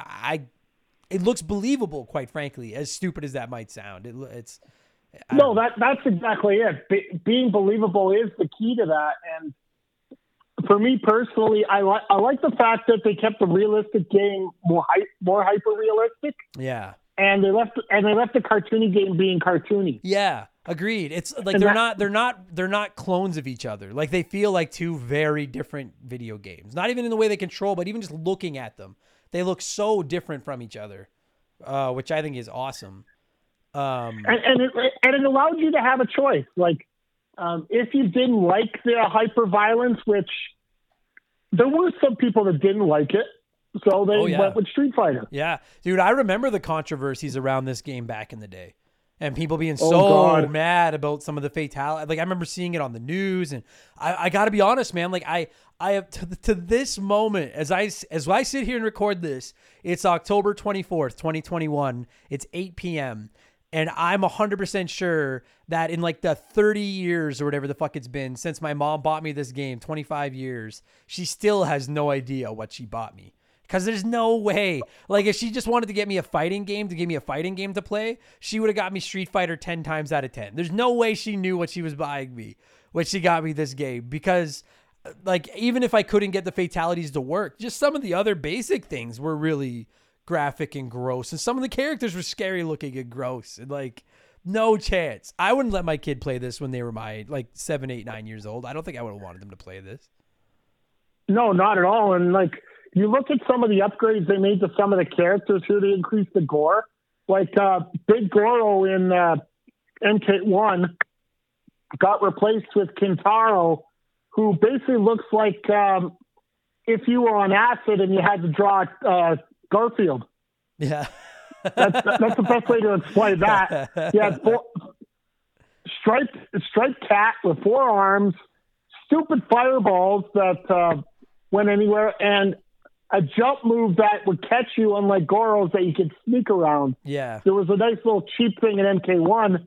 You couldn't use that in MK2. And I remember the first time I tried to use the cheap way of beating Kintaro, the way I would beat Goro, he just grabbed me and just beat the crap out of me. 3/4 of my bar is gone. I'm like, nope, we're done. Yeah. So I wanted to ask you then, like I've already said, like I always played as Melina. I don't know why I gravitated to her. I've always liked female characters in games. And like I've said, I always liked fast characters.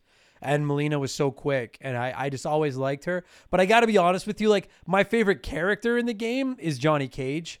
Because like Johnny Cage reminds me of The Miz. Like I know he didn't back when I was a kid, but he does now. Like The Miz would play a great Johnny Cage in a movie. Oh, absolutely. Like I've always liked the idea that you've got like all these like crazy beast mutant fighters that are just dangerous and everything, that are fucking wild. And then there's just this like good looking like Hollywood actor who's like, hey, what's going on? I have a million. You don't even have any teeth. Look at I have $1 million smile. Do you have favorites? Like, is there someone you like or hate or anything in the lineup here? In terms of character wise, I love the storyline between Scorpion and Sub-Zero, because if you didn't know, this isn't actually the same Sub-Zero technically that was in Mortal Kombat 1. Storyline wise, Sub-Zero got killed by Scorpion as revenge for beating up his family. So his younger brother, Bi-Han, is now, or Kuai Liang, sorry, Bi-Han was the older brother. He comes back as a different fighter, but that's another game for another day. Sub-Zero becomes Kuai Liang, who's trying to find Scorpion to get revenge, the same way that Scorpion was trying to find revenge on Bi-Han in the last game. Okay.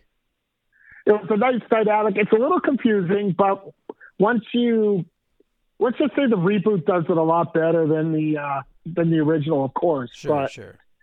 I love that. I also loved the opportunity for hidden characters. And one of the biggest stories, and I remember this was an arcade classic.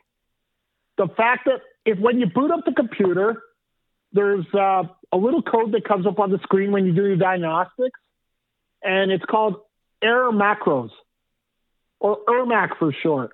Okay. Everybody swore up and down, left, right, and center that ERMAC was a character. Oh. He was a hidden character that everybody was trying to find. They would do so many crazy things because you ended up having a character like Jade, who is a hidden character that you can find just by, I believe it's you got to do something special at the pit, or you're in the forest and you have to hit your uppercut exactly at a special time, or like how the fuck do people find this stuff? How? That's exactly it. You have to. It's trial and error. Oh my god, That's why I have so much respect for those guys that do these strategy guides. Oh yeah. Think of them like you. I was actually listening to the interview earlier today you had, and simply put, how are they supposed to know? Yeah. They have to, like, you can understand with adventure games, like, hell, even trying to do a game like Metroid Dread, like we got right now, that would be okay. But trying to do a fighting game where it's just randomly pushing buttons and hoping for the best, dude, and then you got to come up with a certain... You know what? Like, sitting here right now as we talk about this game and thinking about it, you want to know the truth? I feel like I'm laying on like a therapist's couch right now, like confessing things, but I feel like you can chalk up my aversion to fighting games to playing Mortal Kombat 2 as a child. The more I think about it, because I remember liking this game. I don't remember rage quitting, but I do remember just getting so frustrated with the idea that I was like, am I just like every other video game I've played, like, or not every other one, but like your Marios and your Zeldas and your Mario Karts and your Donkey Kongs and your Final Fantasies and all these other games. I'm like, I get them. Like, I sit down and play them for a while and then I figure them out and then I play them until I get really good. And I never could with Mortal Kombat. And a big part of that was because I was like, I cannot figure out how to do stuff like friendships and babalities and fatalities and stuff. And I feel like maybe that's part of the reason I just got out of playing fighting games altogether, was because I was like, for whatever reason, this just does. And like, I'm that type of person. If something doesn't make sense to me fast, 99% of the time, I give up on it. Like, I almost failed science my entire way through school. And like, I'm not a great student, but I would consider myself average intelligence. And like math and English, I got right away. So those were easy for me. I never understood science. And so I just stopped listening and stopped caring. And it was kind of the same with this game. I was like, I just don't get it. And it's like, and like you mentioning this right now, there's hidden characters that all these like great players do and everything they can do to try to figure out how the fuck to get them. And it's like, you just have to do an uppercut at the exact right place at the right time. And I'm like, how the fuck does anyone know this? I feel like I missed the class where they taught us how to play fighting games. I just don't get it.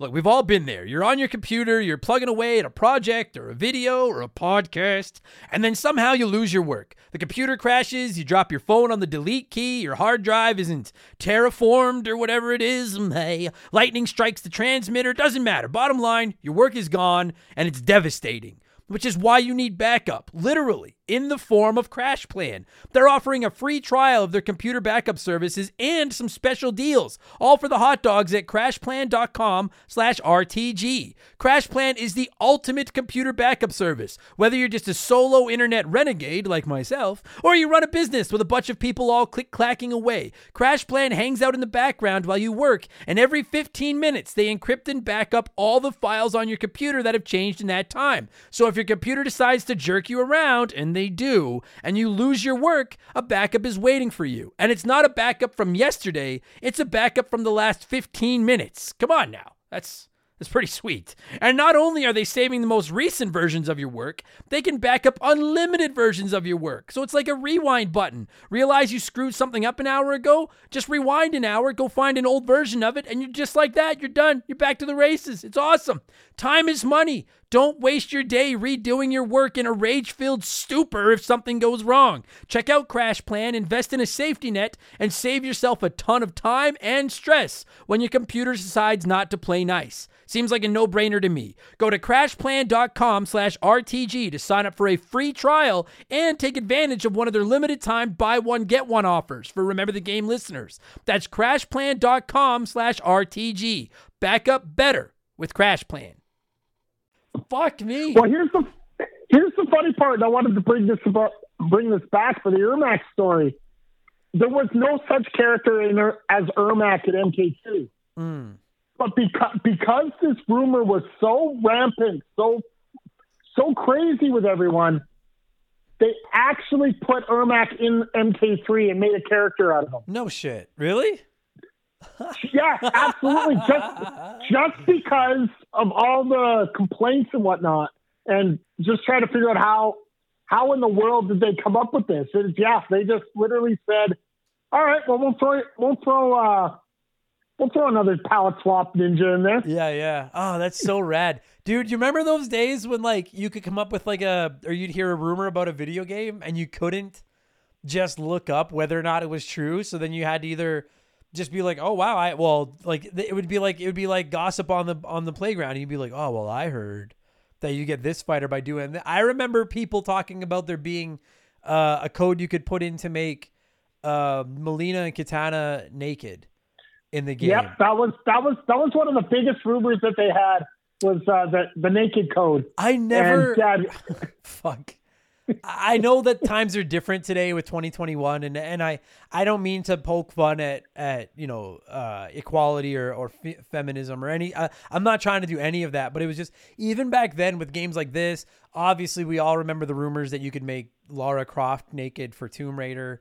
And it was like, I'll be honest with you guys, like Tomb Raider came out when like little Adam was like 13, 14 years old. And like, that was all I thought about was girls and like naked girls and naked women. Like that was my life. And I never understood the obsession with wanting to see these characters naked. I'm like, they're video game character. I don't get like, what? Like it's like, yo, if you tell me that the Showtime channel at 2 a.m. shows a really staticky version of softcore porn and I might see a boob, I'm like, I'm fucking there. I'm a 14-year-old boy. I love that. But like naked fighters I was like, I gotta be honest. Like, I don't even care. I just want to see them cut each other's heads off. I don't care to see them naked. But that rumor was fucking everywhere, man. I remember that so vividly. And people would swear up and down they got it to work. And then no one could replicate it. And you're like, you're full of shit. It doesn't exist. Shut up. Different times, man. Dude, things haven't changed that much. Don't you remember hot coffee for GTA? I do remember hot coffee for GTA. That's even more recent, right? Yeah, I do remember that. Fuck. Man, so man. Same kind of boat here. Like, the biggest thing when it comes to fighting games, and I know I mentioned it earlier, but I'll mention it again here. You have fighting games and sports games are a lot in the same genre together, with the mere fact that it's always the same motion. It's just you have to combat either what the computer's doing or what the AI is doing, and it's just straight counters to that. Right.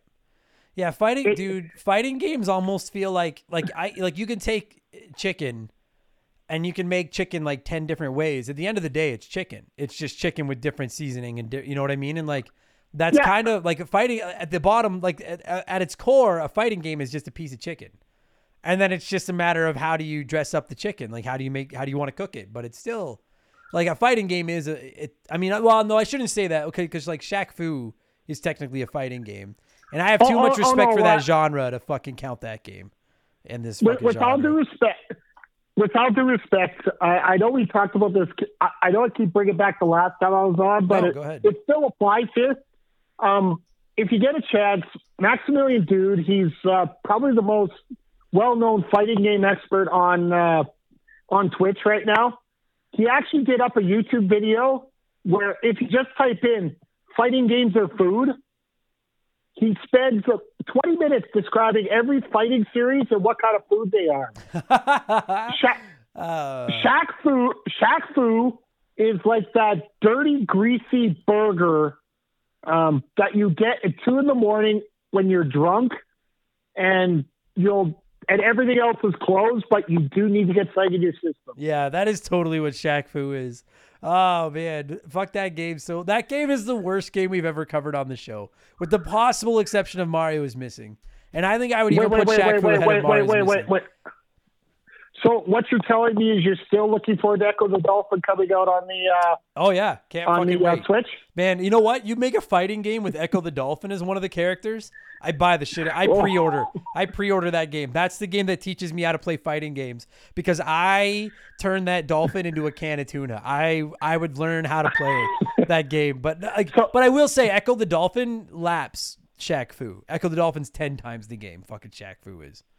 Fucking piece. Well, there's also Mario is Missing as well, you know. Missing's the one maybe. Those are the bottom two, is Mario's Missing and Shaq Fu. Okay. I was going to say Mario's Missing isn't that bad. Maybe we need to get Mr. McHugh back in the Hall of Fame. No, fucking no. I did a podcast with him earlier today, and he fucking reconfirmed that he doesn't belong in that goddamn hall. Son of a Last bitch. time I was here, I tried to get him back in. I'm trying to do it again. I'm sorry. Fucking never. No, you know what? And one more, and you're fucking off the ballot. So check all of you. This goes out to all right, listen, I didn't mean to go on this fucking tirade. I was getting ready to score Mortal Kombat 2, but every single one of you listening right now, I get the messages. I see the comments. When's Mark getting into the Hall of Fame? Put Mark back in the Hall of Fame. And no, all right? And from now on, when people come at me and tell me that Mark McHugh needs to be back at the Hall of Fame, you're out of the fucking Hall of Fame. And if you're brand new to the podcast and you're like, oh, wow, they're talking Mortal Kombat, and by the end of this episode, you're like, this host doesn't seem like he knows his ass from the hole in the ground. When it comes to fighting games, you're right. And if you're wondering who Mark McHugh is, he's one of the regulars on our podcast. And if you're wondering why he's not in our Hall of Fame, go back and listen to the Mario is Missing episode. But no, he's never getting back into the Hall of Fame. You know what? If I ever pull off a fatality with Melina in Mortal Kombat 2, I'll put Mark back in the Hall of Fame. That's how confident I am that he'll never get into that fucking hall. Because I spent my entire childhood. What? We got some trading to do. The fuck we do. No chance. I feel like it's safe because that'll never fucking happen. God damn it. Oh, now you got me on life goals here. Come on now. Listen, I know that we made a lot of stupid jokes, and you guys, this is what our podcast is. But I'm not kidding, guys. You all know that like I've been asked, when are you going to cover like, you know, Marvel versus Capcom and stuff like that. The truth is I don't know, because I really just I struggle really hard on these episodes because I just don't know fighting games. And this is why I go out and get guests like David Ray or guests like my buddy Mike that have a little bit better understand. When I say a little bit, I mean a goddamn football field worth of knowledge over these games compared to what I have, so that we can give you guys the games you want without me just completely embarrassing myself. But if I haven't made it abundantly clear throughout this podcast, I really do like this game. I did play it a lot. I have fond memories of my brother rage quitting due to my consistent side sweep, or like leg sweep, leg sweep, leg sweep, leg sweep. And then me asking him to stand there, even though he's lost. And he's just, because remember you get beat up to the point where you do they just stand there and stagger. And I would beat him up to that point, and then I wouldn't let him do anything so that I could try to pull off my fatality, and he would just get mad. And then I would get mad because I could never actually pull off the motherfucking fatality. Oh my God, I hate those combos. I don't get them. I'll never get them. They're frustrating. I'll give you that. Oh my God. Oh well. Okay. There's so much we haven't covered in this game yet, but yeah, we've been. Yeah, we're at an hour of just rambling about this fucking game. I was going to ask you to score it, but you know what? Truth be told, like, is there something big that you can think of that as I'm interested? I have nothing else other than I can leg sweep with Melina.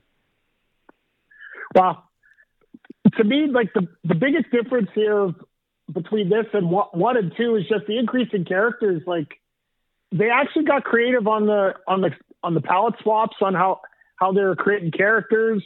They changed Old Man Shang Tsung from a young guy or an old guy to a young guy. And did you ever get a chance, if you were playing this, to get to Shao Kahn? I did. Yeah, that was like the final boss, right? That is the cheapest. I'm sorry, there's one per episode for me. cheapest motherfucker that I've ever dealt with. Yes. Like, seriously. One hit with a hammer and you're dead. I never beat him. One shoulder block and you're dead. Yeah, I never beat him ever. I was never able to beat him. The last time I faced him, it was about 2.5 hours of bot rage at its finest. That's my god, non-stop fight. That's the problem. That's the problem with fighting games. Once you get stuck somewhere, it's not like you can go around like in an RPG and go farm something to build yourself back up. No, you're just back in the same fight again. Yeah. Well, and like that was kind of the problem with, and I mean, it wasn't just fighting games. I remember wrestling games be like this too, and I mean, I guess you could even argue that like Punch Out was like this and stuff like that. But like the career mode or whatever you want to call it, like the campaign mode, was literally nothing but just fighting your way up a ladder of pictures. Like that's all it was. And like, I mean, I guess I don't know what I expected. It didn't seem like that big a deal back then because it was just like, well, that's just what you do in these games. That's all it is. But you look back at it now and it's like, this is like you put 95% of your development time into like the way the game looks and feels and plays. And then 2 weeks before it shipped, you were like, okay, well, we need a single player mode for those losers like Adam Blank that aren't going to have any friends to play it with. And they were like, let's just make them fight all the other, like just fight up this ladder. And you're right. There was no way to like level up or like if you lost, it was just, well, keep practicing, you know? And I only ever got get good. Yeah. Get good. I never beat him ever. No, I think I did it once, and that was literally because I was the cheapest MFer on the planet. I just did your turbo move across the screen. Yeah, pretty much. and as soon as I got the lead, run like hell and hope that clock runs out. Yeah. Like I get that. I get that he's supposed to be the toughest guy in the game. He's the boss. But yeah, fucking just cheap garbage. You're right though. They did expand. Like I never played the original Mortal Kombat, but in the preparation for this podcast, I did see that they expanded the roster, and to me that makes sense. It's just like Street Fighter to Street Fighter 2. Like the first game is just them being like, hey, let's see if anyone even cares. Like, let's see if anyone buys this. Like, does this work? And then when they see like, oh, okay, we sold enough copies to pay for a second copy, then it's like, all right, well now we'd better put some money. Like now we better try. If that makes sense. Now we need to give them something that's worth their money. Well, they better have fixed it up because the way the storyline progressed, like I told you, they in storyline they captured Sonya Blade. She was the only female in the game in one, so you damn well better expand that roster, get some more females in there. You're going to hear hell or high water about things going on, right? Right. And then they did by making two and making them the exact same. like making them look identical. And they're like, no, they're twin sisters, so it makes sense that they look identical. Oh, I see. One's actually a clone of the other, so. Yeah, dude, so getting ready for this, because I never beat the game as a kid, I never saw Melina. When Melina takes her mask off, she's horrifying. And I was like, oh. Yeah, she's basically a clone of Katana and a DNA of like the Tarkatans, like for what Baraka is. Yeah. And her and Baraka are like dating or something, aren't they? No, it's or who's she dating? She's basically just I don't think we get into the marriage styles of Mortal Kombat in this game yet. I could have swore that like when she beat the game, she was like, maybe I'm wrong. I thought that she was like with. I never beat the fucking game, so I don't know. I don't. Let's put it this way: each one of those endings is not canon except for one. So whatever. Right. Yeah. And all they were like a still screen or whatever. Like so. Liu Kang's ending's the only one that's truly canon. But dude, that's another thing here, and a lot of games didn't have this when you finished up. Every character had their own ending, even if it was a screen with some text. Sure. But their story was all their own, right? Yeah. It was enough to at least make you want to like, I mean, I played this a lot, but I always just played as the same character because I sucked. But like, if you were into this game and you were good at it, then obviously multiplayer is the bread and butter of fighting games, but it would give you a reason to play through that campaign mode or whatever you want to call it with every player just to see what they're like. I think of Twisted Metal this way. I'm a huge Twisted Metal fan, and Twisted Metal is the exact same thing. It's a tournament, but it's to kill each other. But the winner of the tournament gets whatever they want. And you would play through the game with every character, like Twisted Metal Black, just to see what each character got if they won. And so like it adds some depth just to see those end clips for every character if you're good enough to beat it. Yeah, because remember, this game was on Nintendo, and they don't know anything about a trophy system. Yeah, fuck, isn't that the fucking truth? Dude, I gotta be honest with you, like, I'm shocked that this game got on the Super Nintendo. Like, and from what, and I am not throwing shade at Sega kids for this. I might be talking completely out of my ass. My understanding is that the Super Nintendo version of Mortal Kombat 2 is the preferred version over the Genesis one. Which is crazy to me because I always thought the Genesis would be way better. At this kind of stuff. But apparently Super Nintendo did this one better. Well, we talked about at the beginning of the show. It's all about the controller. Yeah, that extra button, man, makes a big difference. Plus, I guess it had the shoulder buttons too. Yeah, the fact that you had 6 buttons available is always a bonus there. Right. Yeah.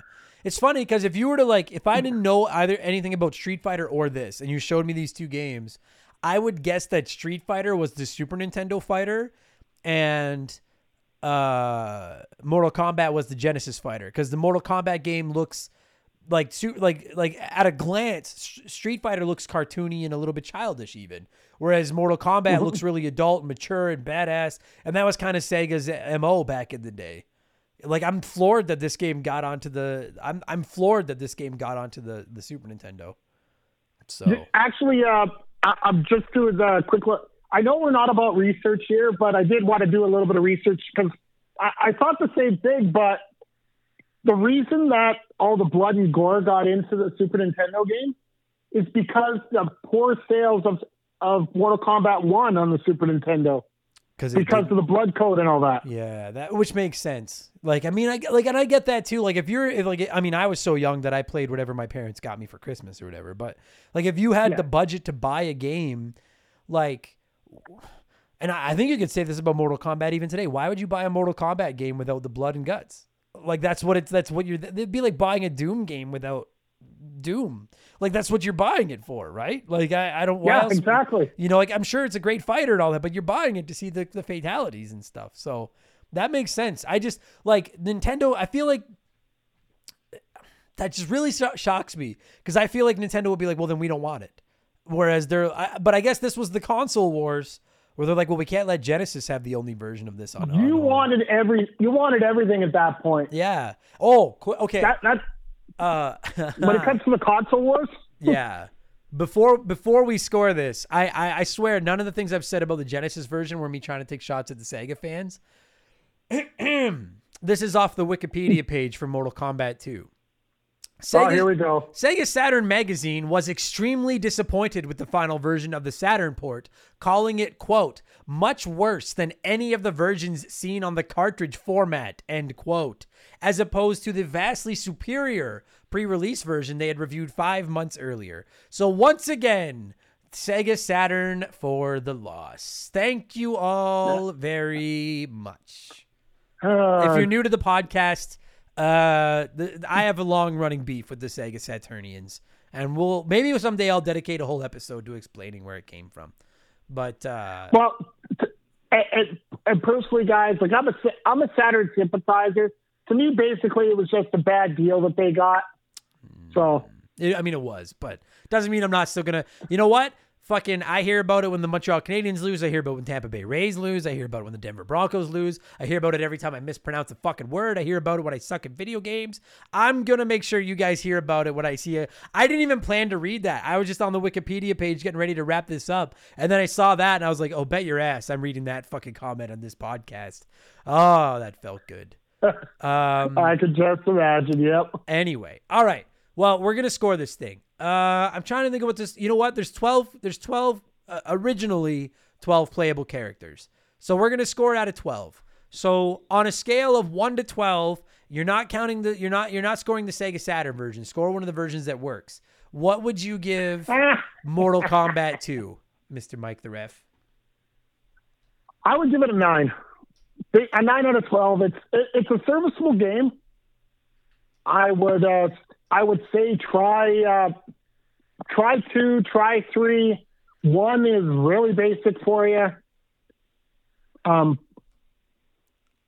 But try the second generation as well. Okay, I'm gonna give it I'm gonna give it a 9 as well because it's like the one fighting game that I Melina gets it 8 points, and then I'll give it an extra point for the fatalities in Johnny Cage, even though I can't do them. I would give it a 10, but I never if I'd ever in my life pulled off a fatality, it would get a 10, but I never pulled one off. The one thing I wanted to ask you before we wrap this up. We're going into trading, but anyway. Yeah.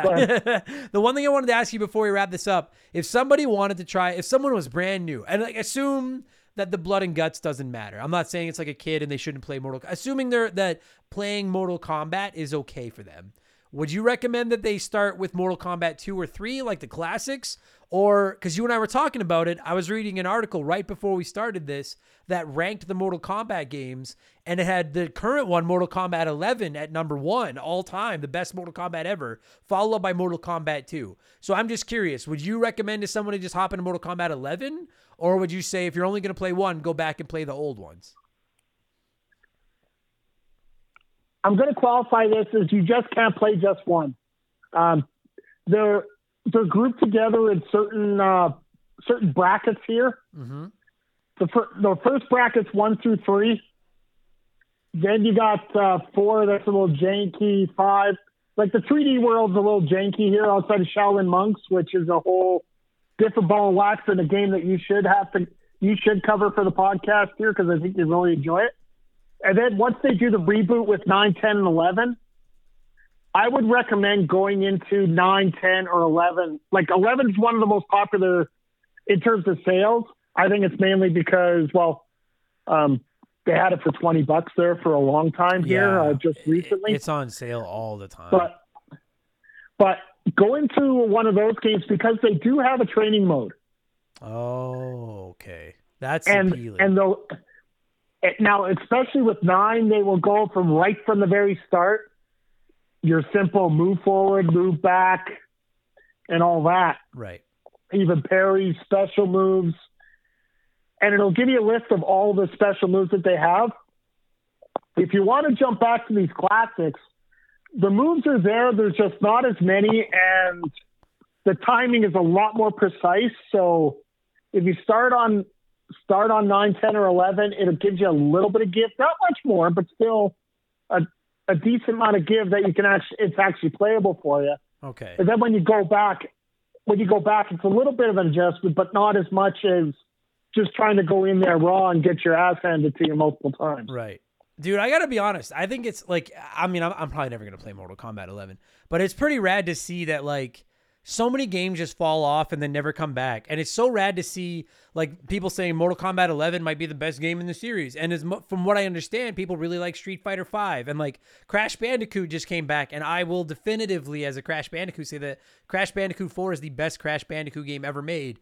And seeing some of these franchises come back, or maybe they lost their way and now all of a sudden like they're completely reinvigorated and they've got their shit together.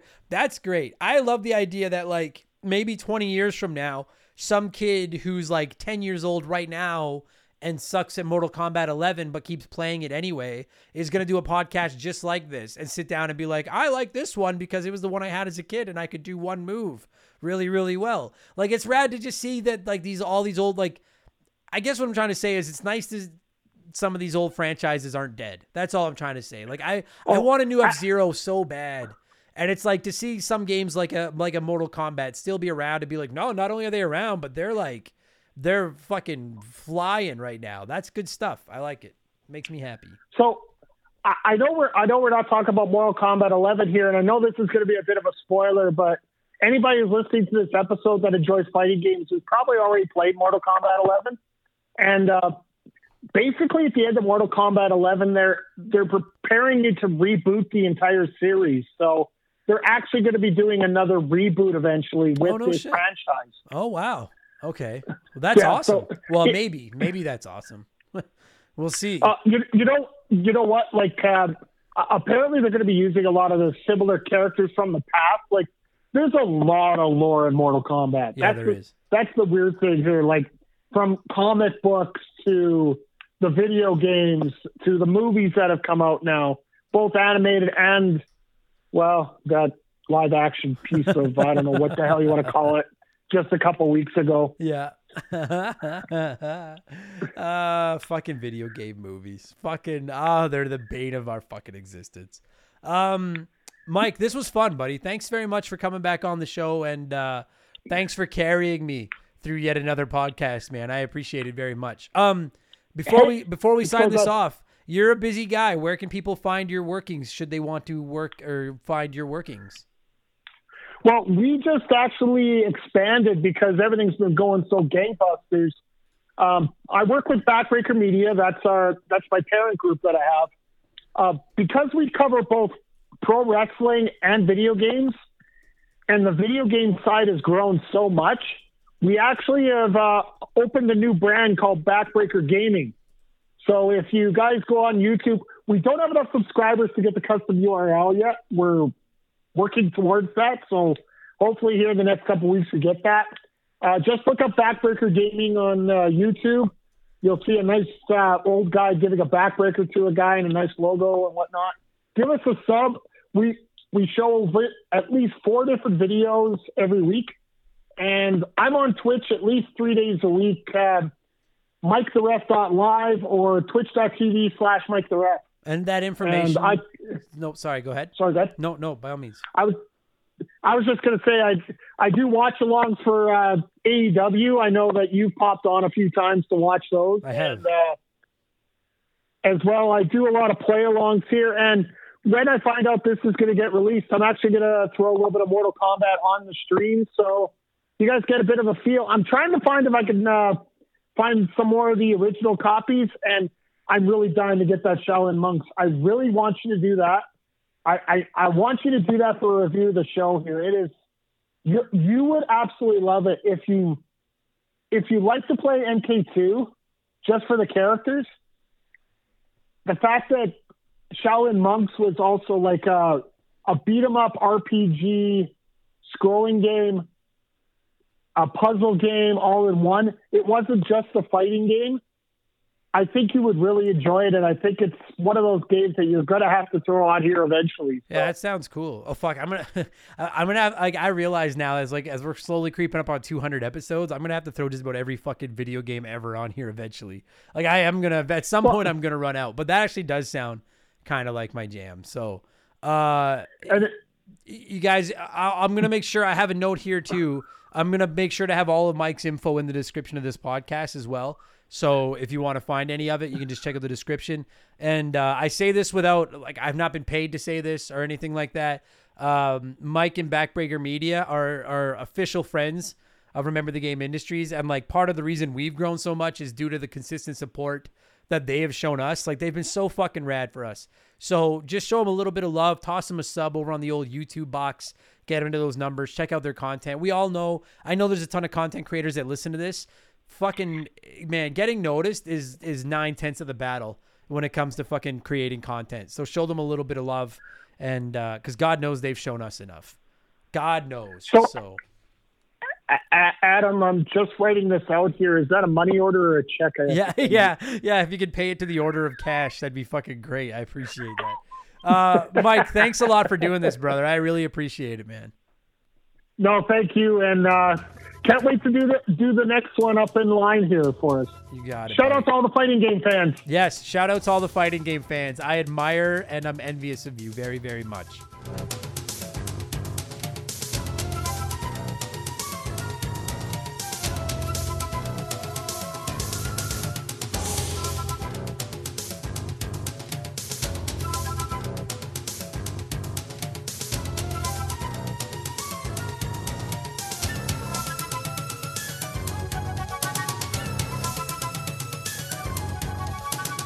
And that's going to do it for this week's episode. Mike, thank you so much for giving me a call and carrying my ass through a podcast about a fighting game by talking Mortal Kombat 2. And to every single one of you hot dogs out there listening right now, whether this is your first episode or your 172nd episode, thank you so much for the support. October was a record-shattering month for us. It was incredible, both as far as downloads go and Patreons. It feels like every month we're just crushing records from the past month.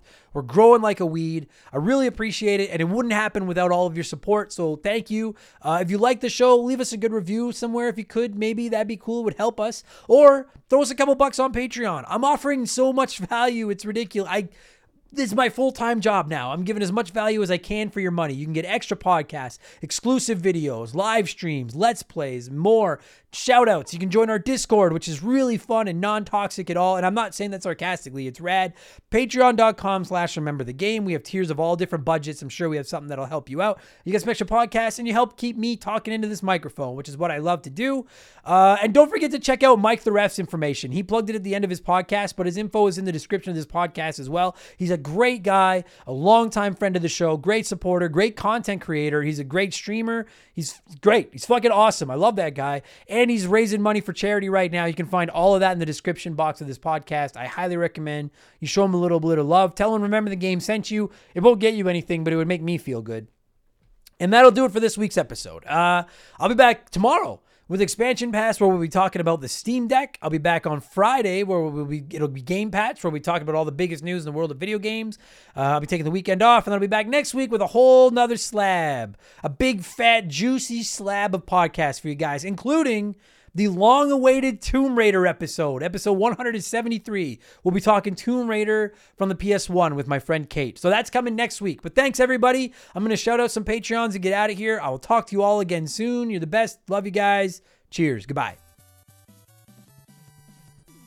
Remember the Game is brought to you by our Patreons. I couldn't produce all the content I churn out every week without all of your support. So I'd like to take a moment to thank everyone that supports us at the executive, junior, vice president level or higher over at patreon.com/rememberthegame. So a huge thank you to Dave, Makeshift Money, Joe Buck, Ben Drinkin, Sharonic, Andre, Stupid Monkey, Tyler, Michael Mathis, Joshua Shenfield, Jeffrey Mathis, Keegs and his stupid arrow handle, James Clark, Dave McGee, DNA Gaming, Warzak, Ashley Cronenbitter, Slick Rick, Doug Dorn, Charlie Madero, Scott V, Andrew Wright, Gary C, Luca Resquigno, I can't say that last name. Kay Roberts, They Call Me Badger, Jordan, Fraser Burns, Lil Bunny Fufu 89, Angry Ticks, Dave Thompson, No One Cares, Tin Smasher, Wyman Brooks, Scott Brooks, Leon K, Dario Omen, Stitch, Aaron Lawson, Matt McLean, Brian Ransom, Miles from BringBackRetro.com, A-Town, Andre SJ Flash, Tom Kite, Geek Life Radio, Morgan, Zane Donovan, Adam J,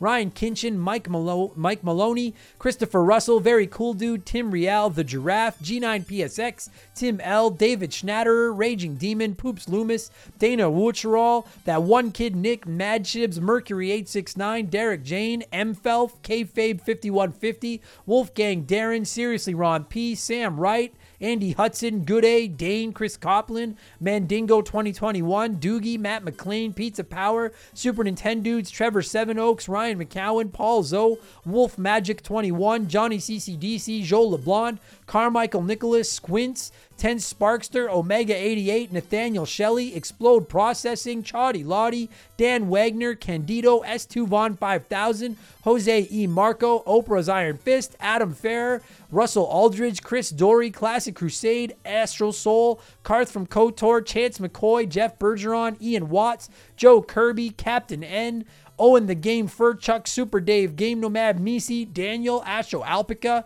Stu Bergerac.